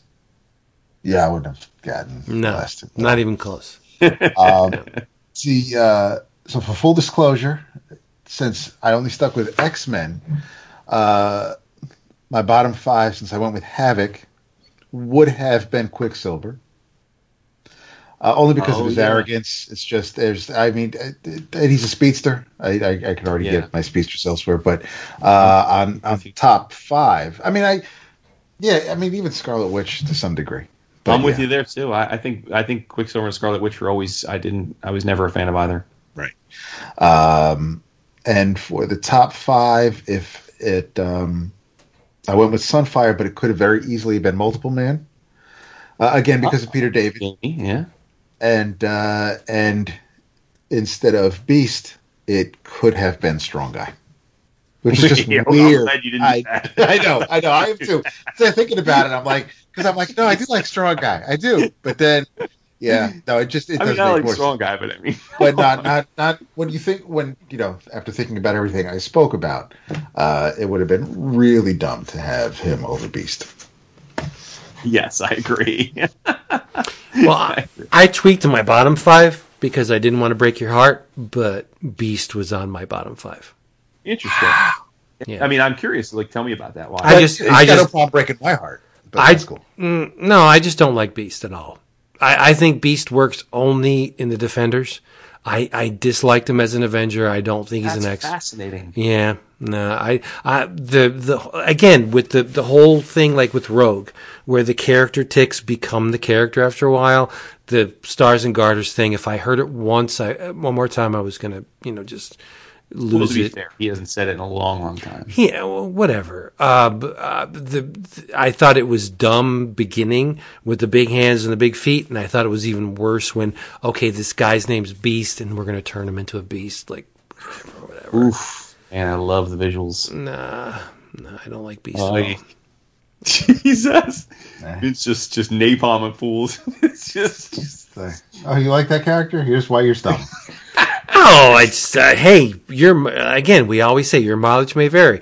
There are things that attract us to characters and things that repulse us and repel us. I don't find anything. To me, I would much rather go to the source in Nightcrawler than Beast, being incredibly smart. Yes, but he looks like a feral animal that's going to rip your throat out. Okay, we get it. But in Beast, or in Nightcrawler, it's taken to the nth level, where there's also the spiritual aspect brought into it. That's okay, great. You got a tail with yeah. Yes. Honestly, and like I said, I love Nightcrawler. He'd be my top 10, so I'm not besmirching him here. But the reason he's not in the running for the top 5 for me and would be top 10 is because of, and it's no fault of his own, he's just a character, but I can't get the Azazel stuff out of my head, and it's like I wish we had never. Yeah, that never happened. Never happened. I know. Yeah, it's like my with Wolverine and the dog thing. It's like it's better just to act like that never happened. Yep. Like Gwen and Norman. All right, so we got the top and the bottom. Let's do a rapid fire list of our top 5 X-Men artists. Now, full disclosure, I broke I did not abide by the rules. In terms of like X-Men, like I didn't just pick artists that drew X-Men the book. Like I picked artists that drew X mutant books. Yeah, that's fine. That's fine. Okay. So just go down the whole list. All right, well, you go ahead then, because I have to pick my 5th right now. So okay, from number 1 to number 5, my top X-Men artists are John Byrne, Chris Bachalo, David Cockrum, Mark Silvestri, and John Romita Jr. Ooh, okay. Byrne being number 1 or 5? Byrne being number 1. Okay. I was nodding along. You lost me with Romita, but mine. Yeah, I'll do top to bottom. Alan Davis, Paul Smith, Mark Silvestri, Olivier Coipel, and Barry Windsor Smith. Huh. Okay. Well, yeah, I like that actually. I like that list. Okay. For me, number 1 is John Byrne. Number 2, Alan Davis. Number 3, Paul Smith. Number 4, Mark Silvestri. And number 5, Jim Lee. Amazing that Silvestri appeared on all of our lists. Yeah. That is interesting. Also amazing that neither of you had Cockrum on your list, which is a Well, fucking and crime. No, that is I can't say that I gave it a lot of like. I didn't like honestly. I put this list together very quickly. I got love for Cockrum. I'm not sure if I wouldn't swap I had him. I I had swap him. him out for, or swap Paul Smith out for him, but I wouldn't have. I mean, I'm not. I was going to swap out Smith for him, but it was I kept going back and forth between VWS and Cockrum on number 5. Interesting. I mean, And I probably would. I mean, knowing the work he's done and the stories I've read, I would. Fuck it. Yeah, I'm going with Cockrum as number 5. Yeah. None of you love the Bocello on the X-Men? Not over Smith or Sylvester or Davis. Okay. I mean, I would have been more likely to put Romita or even Liefeld on there over Cello, though, for me, because I mean, I had Art Adams on here initially too. I can't go there. Yeah, that's a real shallow pool, though. Enough material. Well, yeah, it's basically the annuals, but but so good, right? But it's a pool of gold, but it's about which is why thick. Winter Smith really should be on my list. So that's fine. Yeah. He did. I mean, that Marvel Comics Presents run was long. Yeah, but that's no. That was 8, 13. That was a handful of pages. That was a graphic. I guess novel, that's true. right? It was long in issues, but I mean, so he did the Life Song, and he did the Mutant Massacre cover. Mm-hmm. So I mean, yeah, it's not. Yeah. I mean, No. I wonder what our listenership would. I mean, I assume Byrne and Lee would be on most people's lists, but none of us mentioned Cassaday. None of us mentioned either of the Kuberts. Well, the Kubert sons. No. None of us mentioned Neil Adams. I had Adams on my list, but I knew you would. the quantity over quality. Yeah. I don't No know. one mentioned Joe Mad. I think he'd be on a lot of people's lists. I was going back and thinking about it. I think he'd be on more lists than Silvestri. So it is interesting that we all picked Silvestri. Well, It's just era. It's just when you started liking the book. But Silvestri is such a superior draftsman over Joe Mad. We all agree. We all had him on our list, but I'm saying I wonder if, depending on the age of the audience, if that would be true. Yeah. Joe Mad did make a huge impact. Joe Mad will probably be in my top. Nah, he'd be just out of my top 10. I can't put him in my top 10. He wouldn't even be in my top 20, but I like his work a lot. Sure. Yeah. Yeah, I'm not sure. Yeah, he'd be like in the teens. Yeah, maybe not even that high, actually, now that I'm thinking about it. I can't. And my thing with Romita Jr. on the X-Men. I mean that's irrational also because he went. First of all, he took over after Paul Smith, and I adored Smith's run. I mean, we got to issue 175, and Smith did a handful of pages at the beginning of the double-sized issue, and the rest was Romita Jr. But that Romita Jr.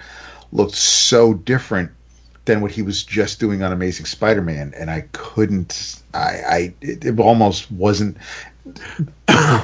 Didn't look almost didn't look like the same artist in some spots, and I mean it was big and in your face. That issue with Juggernaut versus Colossus. I mean there were some good issues he got to tell, but I just it wasn't feeling. What about Pacheco?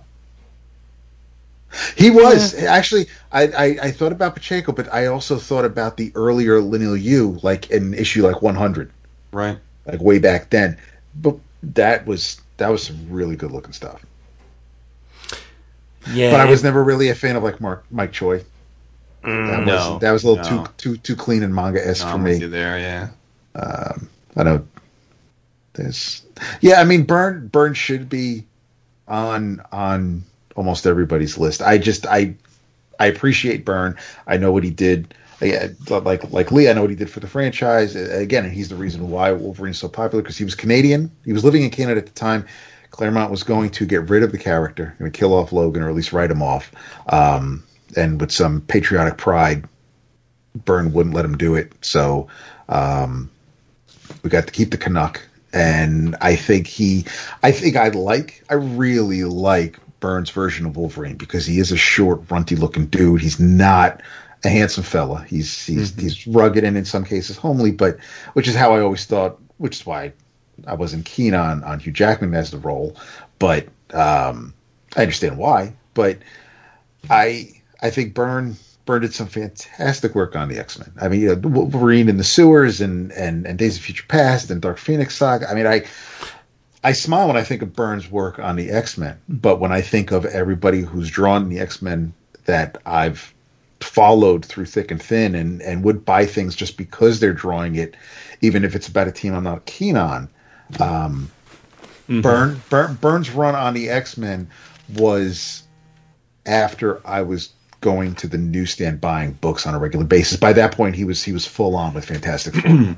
Right. You know, I'm the biggest rep for Kirby in the room, but if Byrne isn't your number one in X-Men, you're wrong. Right? I mean, I don't want to be the jerk, but I think Byrne's thumbprint on the X-Men is far greater. Well, that's where I mean, for me, it's like not only do I think he looked good, but like, really? Yeah. No, because not only did he look good, but like he popularized the franchise. Yeah, the voice of everything that we consider. I mean, about the X-Men, to me, he is the architect of it. Right, right. I think Cockrum was in a lot of ways a better artist than Byrne, but Byrne had the panache and the flash that got the guys that didn't read X-Men. He got their attention. That's true. Yeah, I mean, yeah. But I'm really surprised that Coipel is on Dapp's list. Well, over Byrne for sure. Yeah.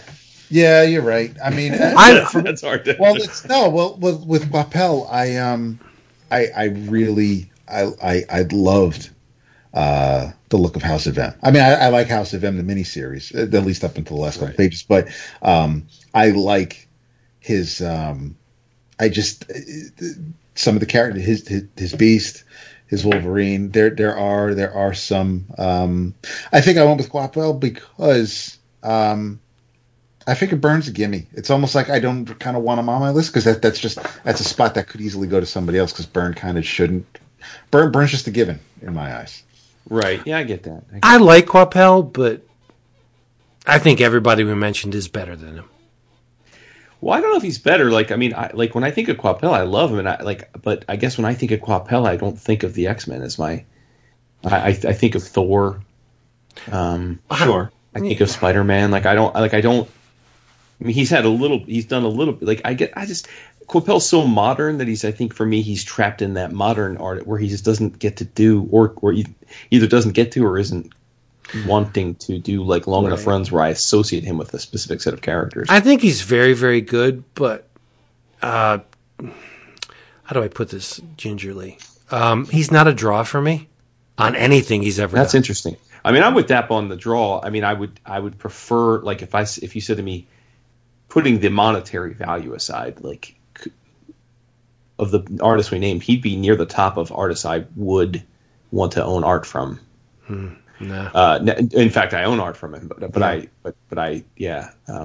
think he's incredibly talented. Actually, I mean, Stuart Immonen. I'm looking at a couple lists right now. Stuart Immonen is in a lot of people's lists. That surprises me. I mean, I think we all agree. I think Stuart Immonen is like one of the best in the business and best of his generation.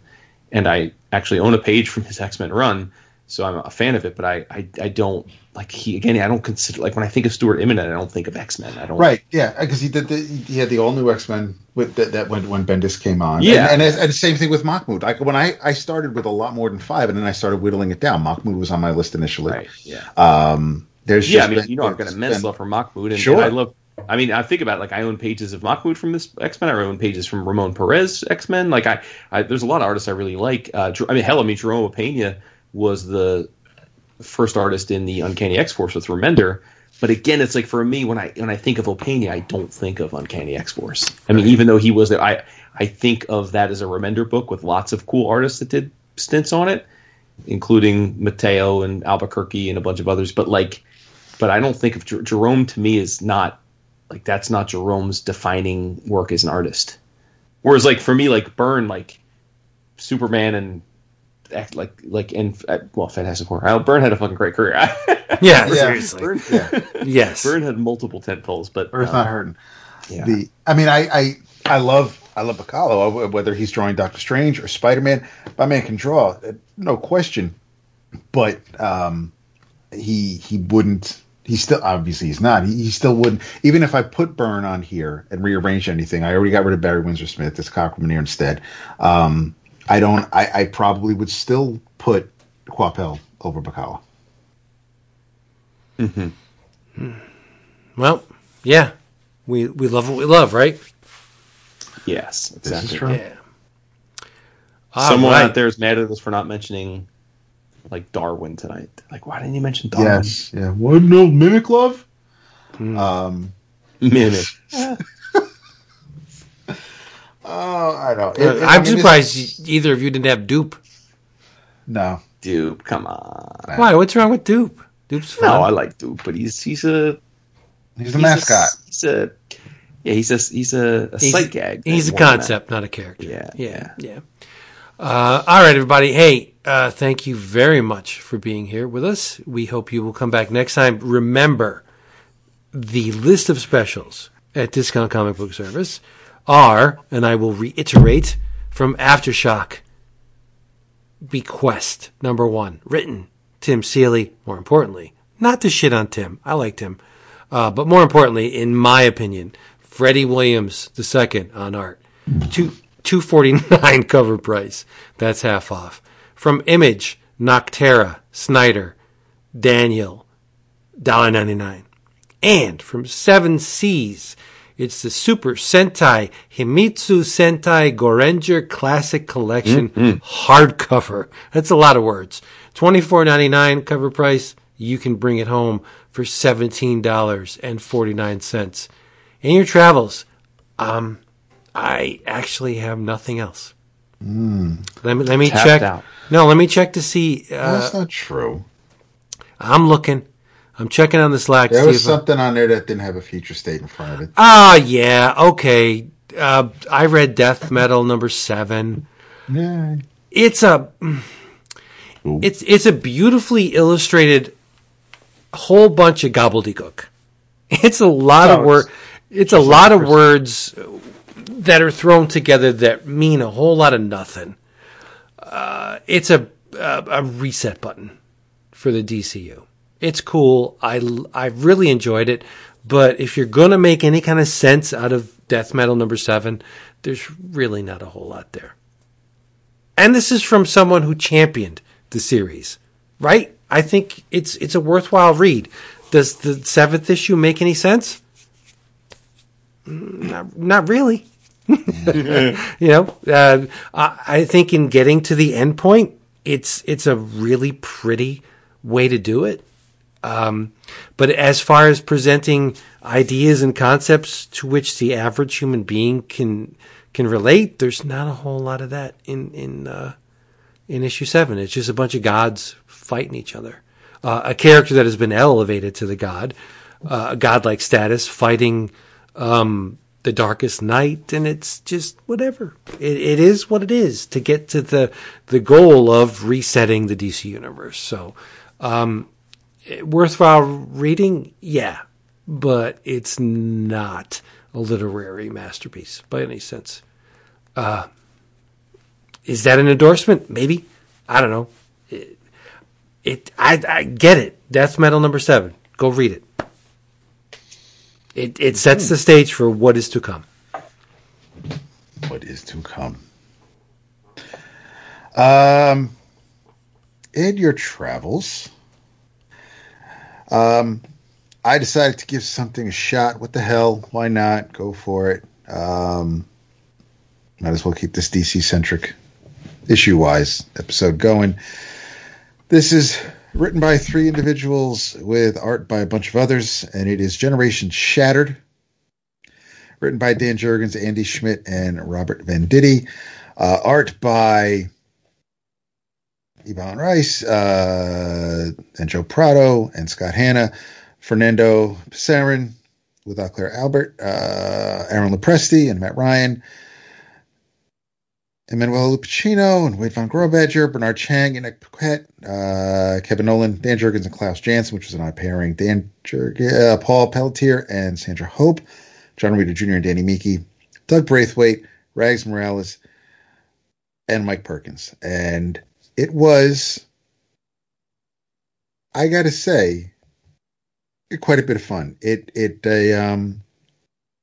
kind of, in this world of death metal and everything's a spiral out of it, and here's Flashpoint 2.0. We're this is kind of a this brought me back to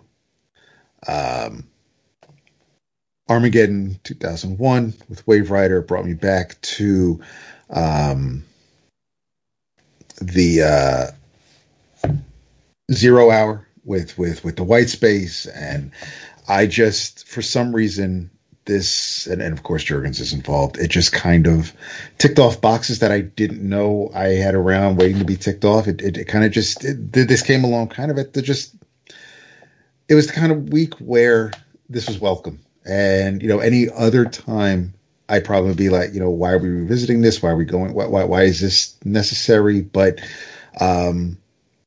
whether it's because it's post death metal and DC is shuffling things around, I'm a sucker for DC and them fucking around with their multiverses, and this is definitely right up that alley.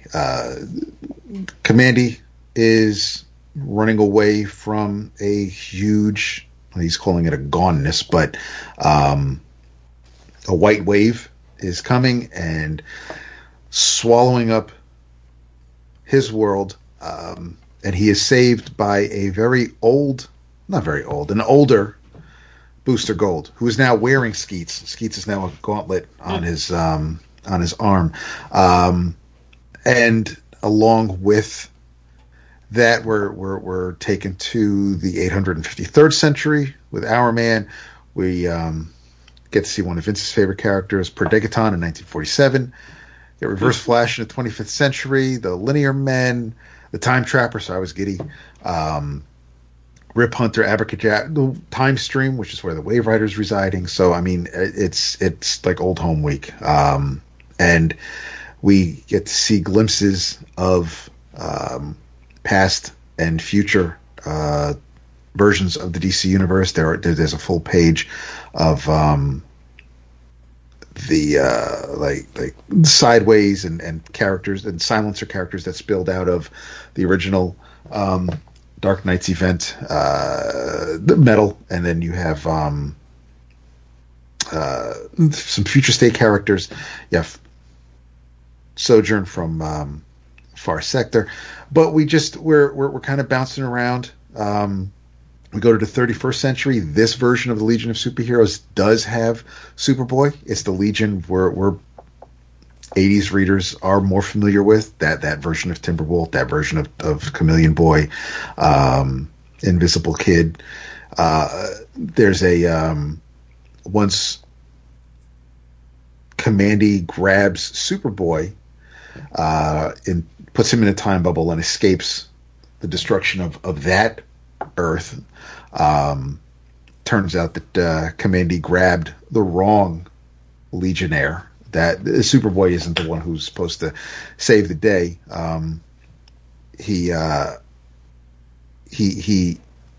Skeets actually wanted Kamandi to grab the green boy that was standing next to this lad, but that didn't happen. And then we cut to 1993, where Steel is about to hammer the crap out of Cyborg Superman. And like I said, it's just there's a whole bunch of fun things that as I'm turning pages, I see and I smile, because I just think back of books that I used to read. Booster Gold's early appearances when he showed up in Metropolis is shown here. The year 1983 with the Teen Titans taking on Deathstroke. It's just a like I said, it's the only thing that's really odd is like the 1938 version of Batman is in here as well. So we're going to find out what all these heroes have to do, take care of, how they're going to fix things. I'm not going to go too much further into the issue, but as far as a setup issue, as far as something to tease you, as it is entirely a setup issue for the upcoming Generations Forged #1. It definitely piqued my interest. The last couple of pages are very reminiscent to me of Tom's and Gabriel's vision. I'm curious if anybody else kind of gets that vibe if they read it when they get to the end, as long as they've read the vision, that is. But yeah, In Your Travels, long-ass winded way of saying Generations Shattered, number 1. It's repurposed 5G. You know that, right? It doesn't matter. Yeah. It can be. They swept the floor after Dan left, and they said, "Okay, we got this thing. Let's repurpose it to tie into Future State and Death Metal and whatever." It tickled my fancy. There you go. Yeah, In Your Travels, Bang, Dark Horse, Matt Kindt, Wilfredo Torres. I'm doing In Your Travels on it because I liked it, but I didn't love it. Well, yeah, you and I know I read the first issue. I've been meaning to go back to it because I didn't love it. Yeah, I read the trade. I got the trade, and I read the trade. It's I say this in the context of Matt Kindt being one of my favorite comic writers of all time, but it's probably the least favorite thing I've ever read from him. Which is not to say it's not worth your attention. I think Matt Kindt's that good, but as I think in my head, this mental Rolodex of all the things he's done, I just keep ticking Bang below everything else I'm thinking of. Here's the deal. I give him an A for effort. I don't think the execution really hit home for me. The first issue, and what I really thought the whole series is going to be about, is we're introduced to this character who is effectively a James Bond analog. Suave, suit-clad,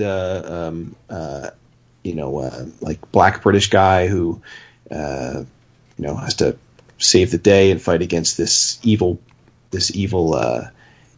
organization called Gold Maze, and you're like, okay, but you find out that he's an analog, and he's someone is in his ear saying, well, how is it that how are you 30 years old and yet you remember going on this mission in the 1950s, or battling this group in the 1960s, or when you paired up with so and so for that big mission in the 1970s? Like, how is any of that possible? You're only 30 years old, but then it's a 5-issue series, and in issue number 2, we're introduced to basically a Die Hard analog. It's basically John McClane.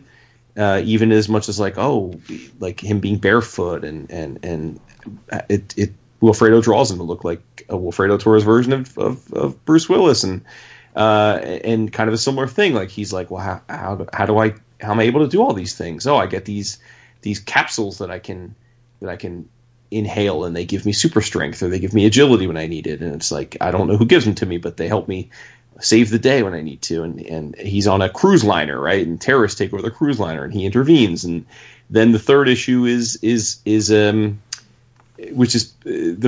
jump to the fourth issue is an Agatha Christie analog. It's this older woman who's brilliant. She used to be a writer. Now she goes around solving crimes and solving murders. And then the third issue is another origin story. Only it's an analog. I don't know. If it is an analog, I'm not aware of who it's supposed to be. But it's a young, like an adult, beautiful woman who has like futuristic technology and gadgets, and she's a paraplegic, but she has technology that lets her not be, and it's all connected to this AI computer car. And so I don't know if that's just a creation of Kindt's, but if it is, it's weird that you would have that plus these 3 other analogs. And then the net of it is they all get together to stop a big bad.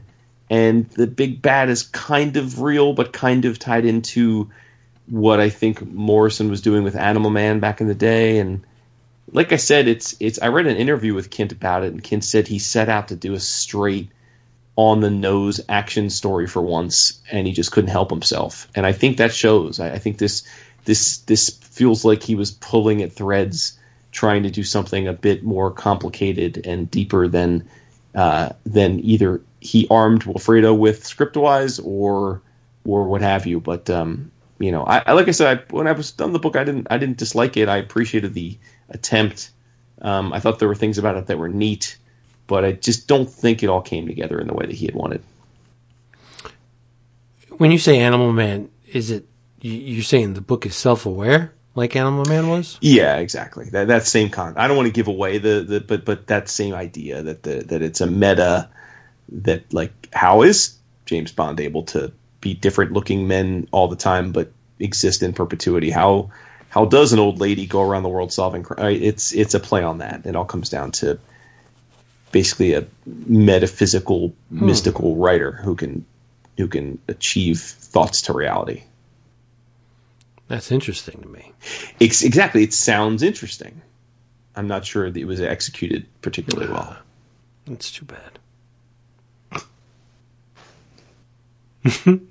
Why are you laughing? No reason.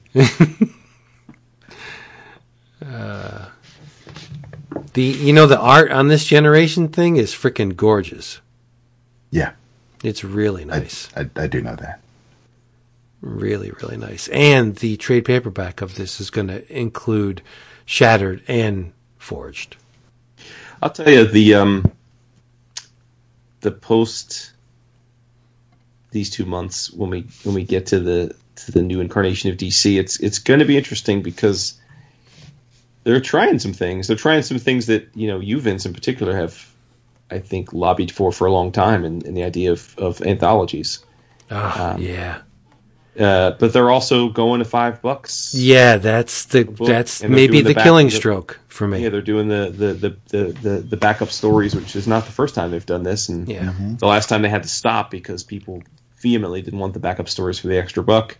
Maybe it'll be different this time. I don't know. The anthologies they haven't really done a lot of. I guess certainly not as consistently or emphatically. I like that they're trimming down the line. I think that's really smart. I think if you're going to raise your prices and increase your page count, trimming the line has to go with that. So that's good, but it'll be interesting. I mean, I really have no horse in that race. I don't know if it's going to work or not. Who the heck wants to pay $5-6 for a comic? Not me. I know, but haven't we been saying? I mean, I'm not disagreeing with you at all, but haven't we been saying that when it went to $2.99 and $3.99, and right? I mean, didn't we? Well, maybe, but I don't know. I just don't think it's a really smart move to consolidate your line while raising your cover price. Doesn't make a whole lot of sense to me. I guess we'll know soon enough if it was the smart move or not. Yeah. I wish them well, and I'm probably gonna. I mean, I'll be there for, and I'm sure Dap is going to be there for a bunch of stuff. But anthologies, I think, are the way to go. But not like if you're going to do a Gotham anthology, right? You want to pick the characters in Gotham that resonate with people, right? Mm-hmm. You're not going to do. Well, maybe you will. Maybe you do an Oracle backup, but you're not going to do like a Penguin story, because Penguin works best as a villain. Maybe it would work, but what I'm saying is, if you're not going to have popular characters in your anthology, what the hell's the point, right? Are you going to read a Red Hood story over a Nightwing story? Probably not. No.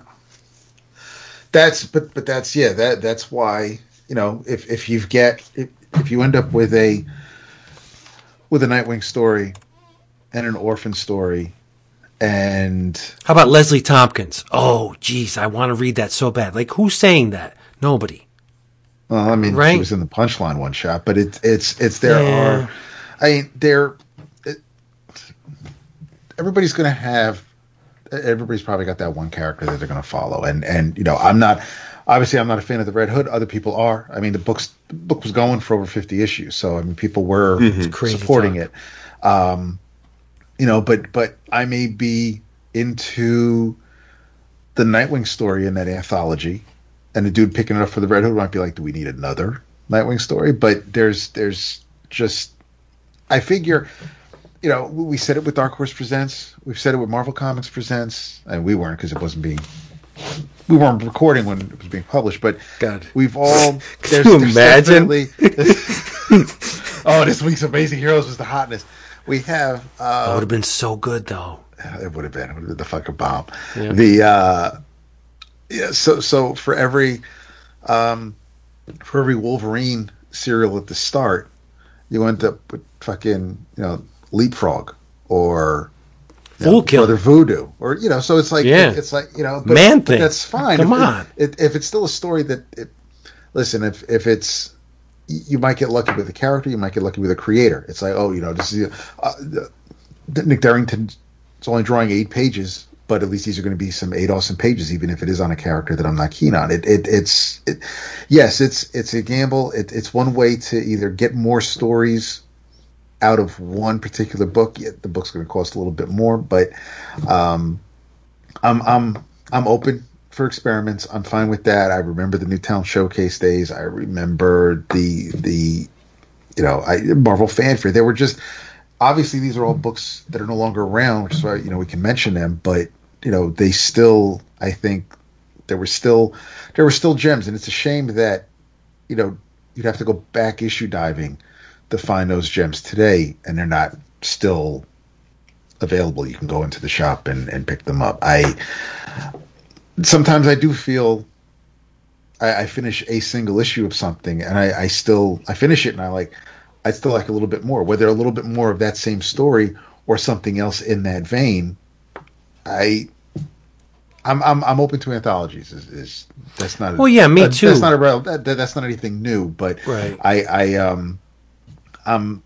It's the last thing we want them to do is raise prices, but if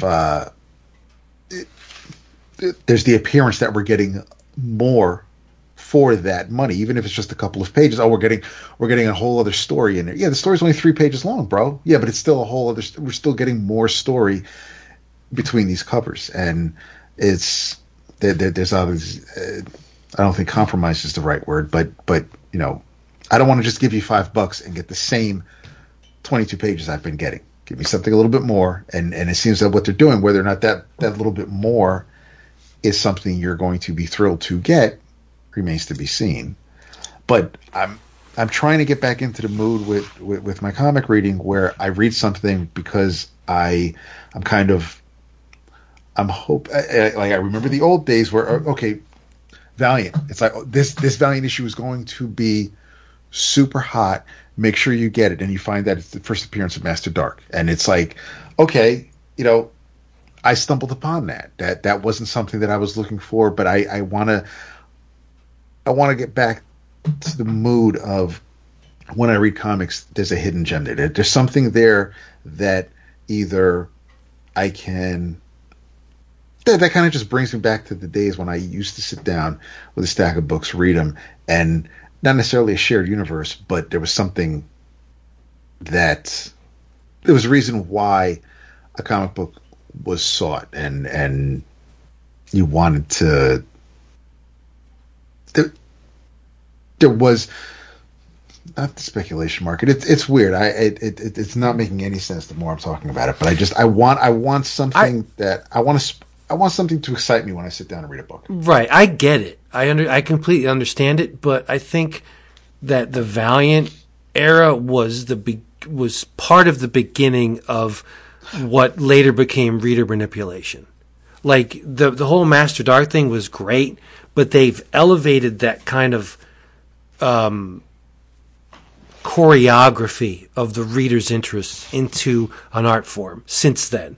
Yeah. We see Marvel and DC do it all the time. Yeah. You got to read this thing because this punchline character is going to be huge, right? Yeah. I don't think that the honest manipulation of the narrative to produce surprise in the reader, that's gone. We're never going to have that again.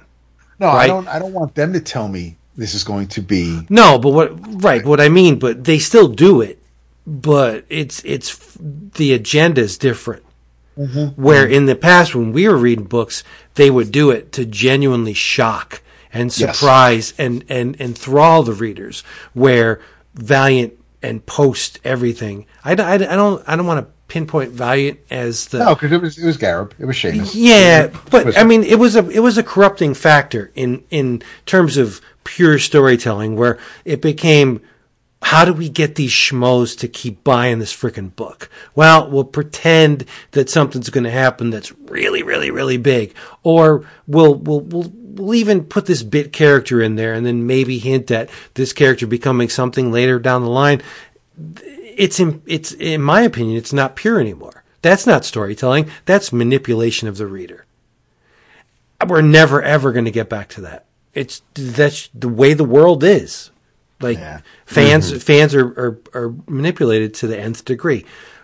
I think we had it good, and not to sound like the old dude, but old dudes, but those days are gone forever. Yeah, and it'd be nice if it could come back, but I highly doubt it. I don't know. I don't want to sound jaded, but I get what you want. I want that too. I don't know. I don't know if it's possible anymore. Mm-hmm. And we see it in movies. We see it in TV shows.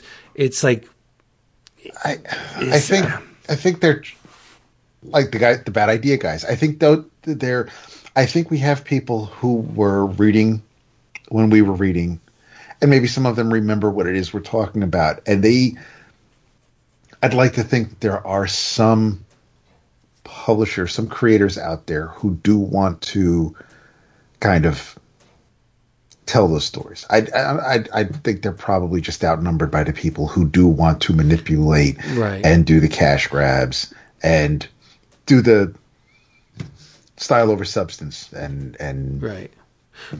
I think it's a bit of a catch-22 though, because if it's not coming from the big two, who cares? Right? I mean, I'm being facetious, but in the big picture, if it doesn't concern characters we know and love already, who gives a shit? Like if Vault Comics teased the character, would anybody really care? If Valiant did it, whatever, big deal. But if Marvel and DC do it, there's a lot more readers of Marvel and DC reading a lot characters that have been around for a lot longer than these small-time companies. So, genuinely, people care more. Like if there was a tease with Superman, or Batman, or Spider-Man, or Thor, like we would care. But if it's some grassroots thing coming up, if a tree falls in the woods and no one's around to hear it, doesn't make a sound. Who cares? Yeah. That's what I mean. So you're never going to have it at the big companies, but we only give a shit when it happens at the big companies. And then people bitching and they want it back to the way it was. Yeah, exactly. So we're never happy. The fucking Spider-Man outfit that I don't know what you're talking about. Good. Yeah. I wish I didn't. I don't know. I don't know what the hell Dustin Weaver was thinking, but okay. Right. But in terms of the anthology, ask yourself this question: why is Dark Horse Presents never not around anymore? Because they tried to make a $9. Yes, exactly. Who the hell wants to? Right. Who wants to pay $9? Whenever for like a 64-page graphic novel. Yeah. I mean, is it worth it? Probably, but it's full of stuff that, whatever, That's why I think the Marvel and DC have the edge in the fact that, okay, we have a lot more characters we can, put into an anthology that will resonate with a lot more people. But again, if it's $7, that's rough. That's a hard sell. I don't know. We'll be here along. We'll be along for the ride, whatever the case. I don't want to get all doom and gloom and downbeat and stuff. We love anthologies. We hope they work, but we'll see. Right? Time will tell. Time will tell. So, by my count, as far as I'm concerned, Future State is 2 in the good, 2 in the bad for me. Out of the 4 I read. But you've only read 75% of it for the first week.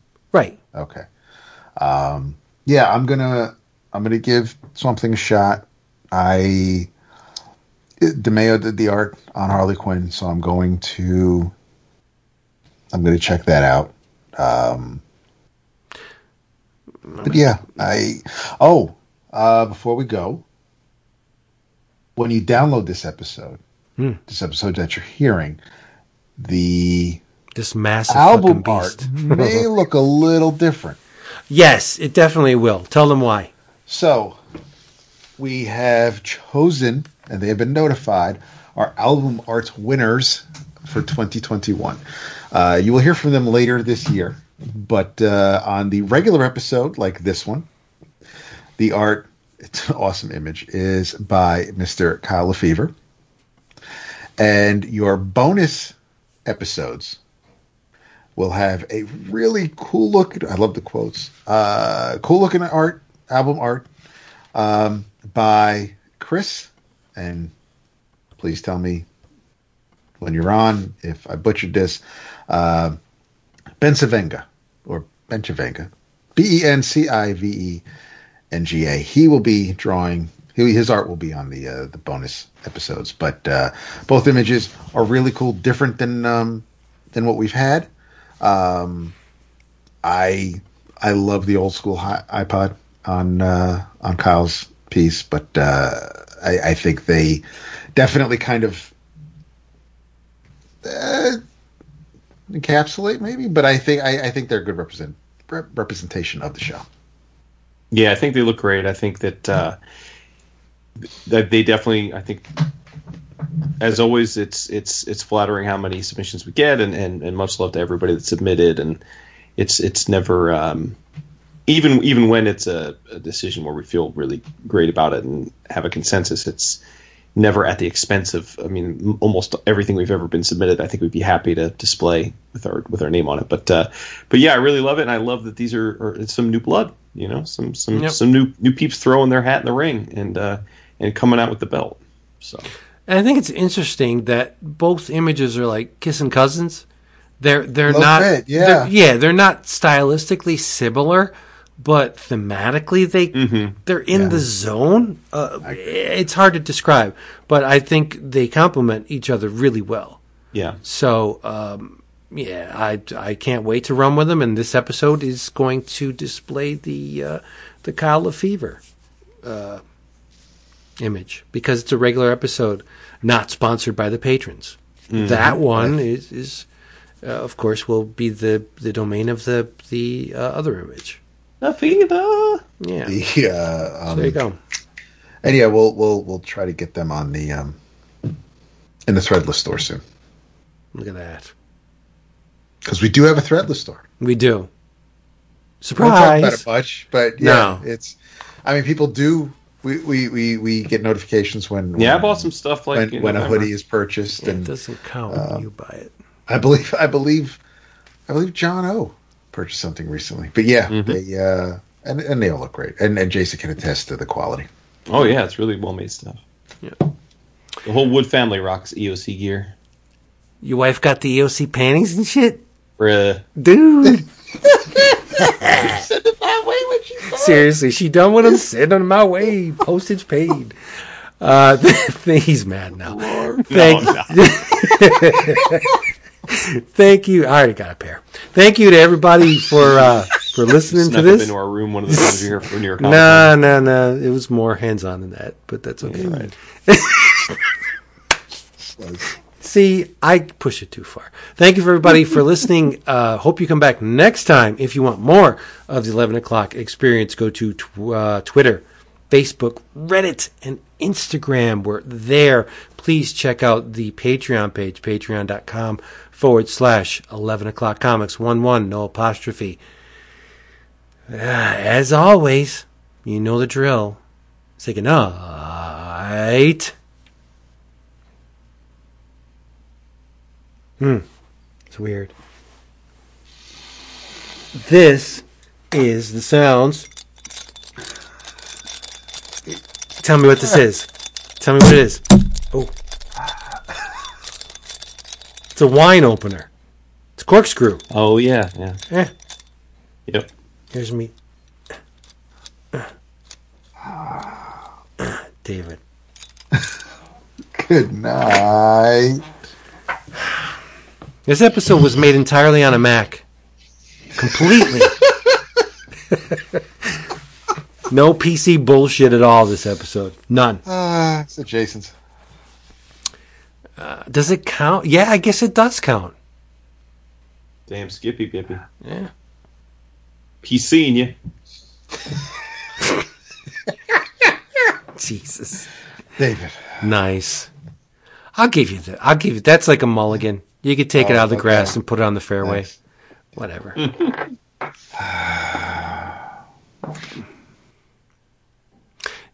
Come back next time.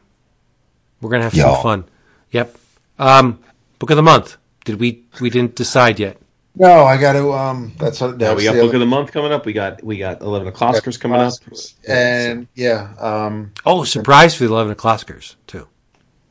There is a surprise for you, Oscars. I'm going to try to. I'll send you guys the list for possible book of the month contenders, so we can hammer that out and post it this weekend. Give people a few days to vote on that. Mm-hmm. Do we know what day we're doing the Oscars? The 21st to the 28th. What does that mean?